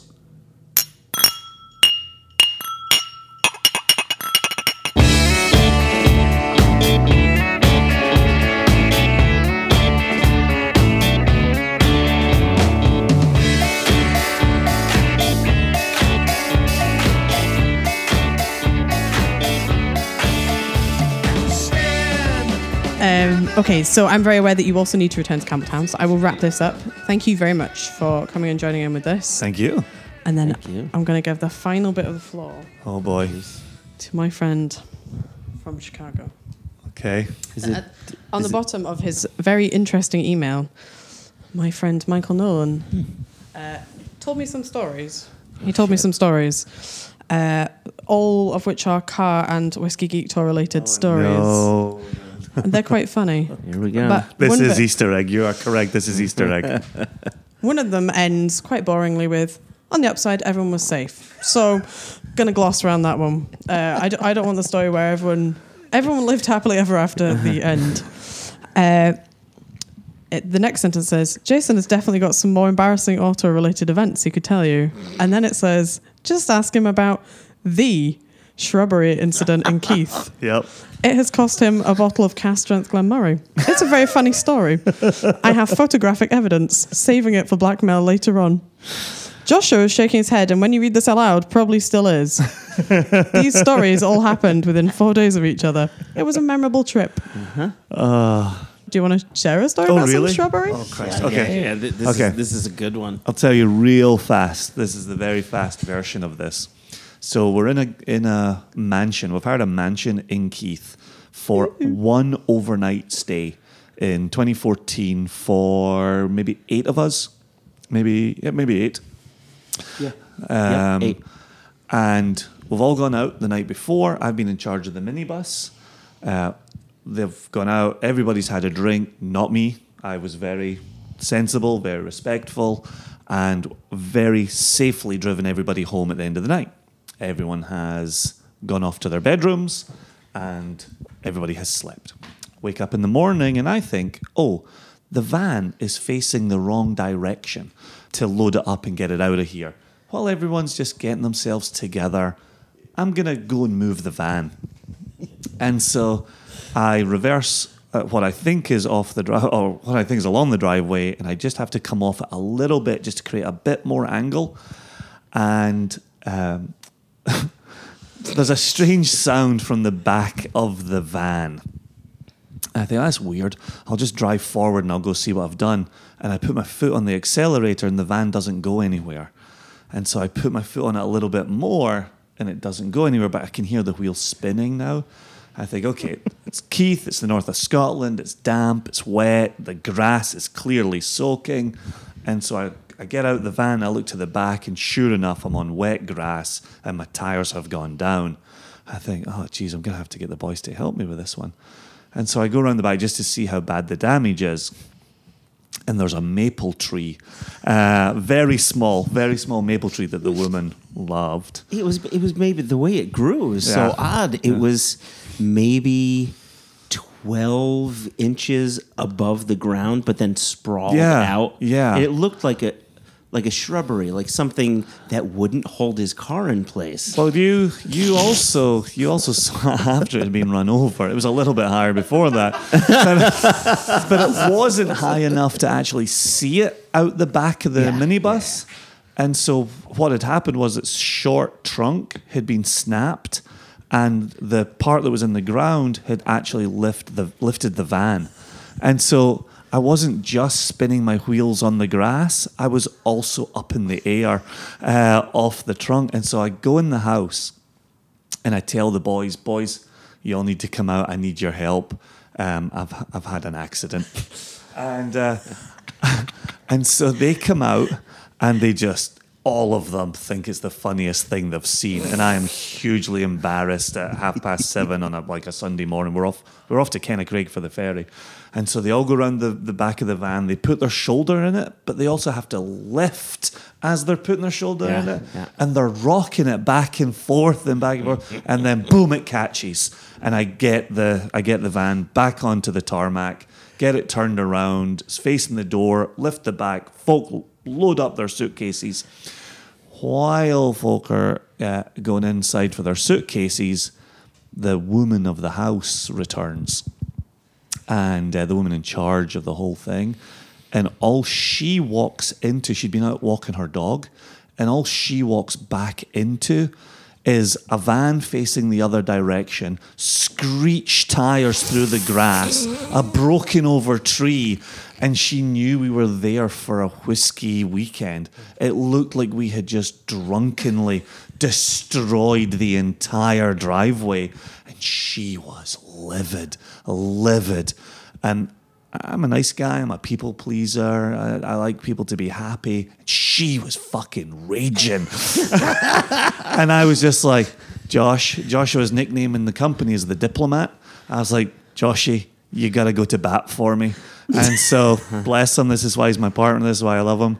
He went to bat for me and he just kind of pulled up some bottles from our time. And he went off to see her. Do you want to pick it up since I was running far in the opposite direction when this part was happening? Yeah, so I have no problem with confrontation. I knew I had some I had some wrinkles to iron out, and then some. And I remember going up to her. Now, a little bit of the story you left out is the day before, because we were going to be headed to Glen Murray and doing all this stuff during the day. The day before in the morning, we're letting her know who we are, what we're doing. We're on this tour, so on and so forth. And we said, do you want us to bring anything back? Because she liked whiskey. So, you're going to Glen Murray, I'd love a bottle of Glen Murray. And the only thing that we had to give to her from our time at Glen Murray was, like maybe 1/6 of a bottle, right? Had other bottles, but the thing we promised her, it was 1/6 worth. And all I can think as I'm walking up to talk to her is, A, she's going to yell at me because Jason tore up her prize maple tree, and B, the only... She mentioned that a fair few times. The only salve I have in this is this tiny little dregs bottle to give to her. And so I was kind of scared to give that to her, but I still held it to my side. And I go up, and she said, there was one word she kept on repeating, and I'm having a tough time remembering it now, but it was something along the lines of, you guys are an embarrassment. Disgraceful, I think was that's her what word. It was. She said, this is a disgrace. Yeah. You're a disgrace. This is appalling. What a disgrace. I'm like, whatever I said, I'm so sorry. I calmed her down, softened her down a little bit, and I gave her a bottle, but I didn't give her the dregs bottle. And we got the clear understanding that we were never to return ever again. And as I'm walking back to the car, I'm thinking, you know what? I should give her what we promised we would give her, even if it's just a little. And I said, do you remember? I went back. I said, do you remember that we said we would have some Glen Murray for you?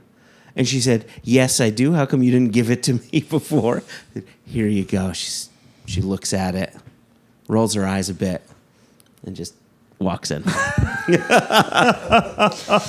And that story has never been shared. So thank you to Michael Nolan for bringing that up. Thank you, Michael Nolan. I want to say thank you to everyone else who sent me in snippets of stuff. It was quite fun, actually, asking the Nation members. Maybe next time I'll do it. I'll cast a wider net and see what other little gems we can dredge up. Right. Yeah, it sounds like you got some good material from people. So. Having been chased out of Keith myself on 2 occasions, I can feel your pain. Brilliant. Cheers, everybody. Yeah. Thanks so much. Thank you so much.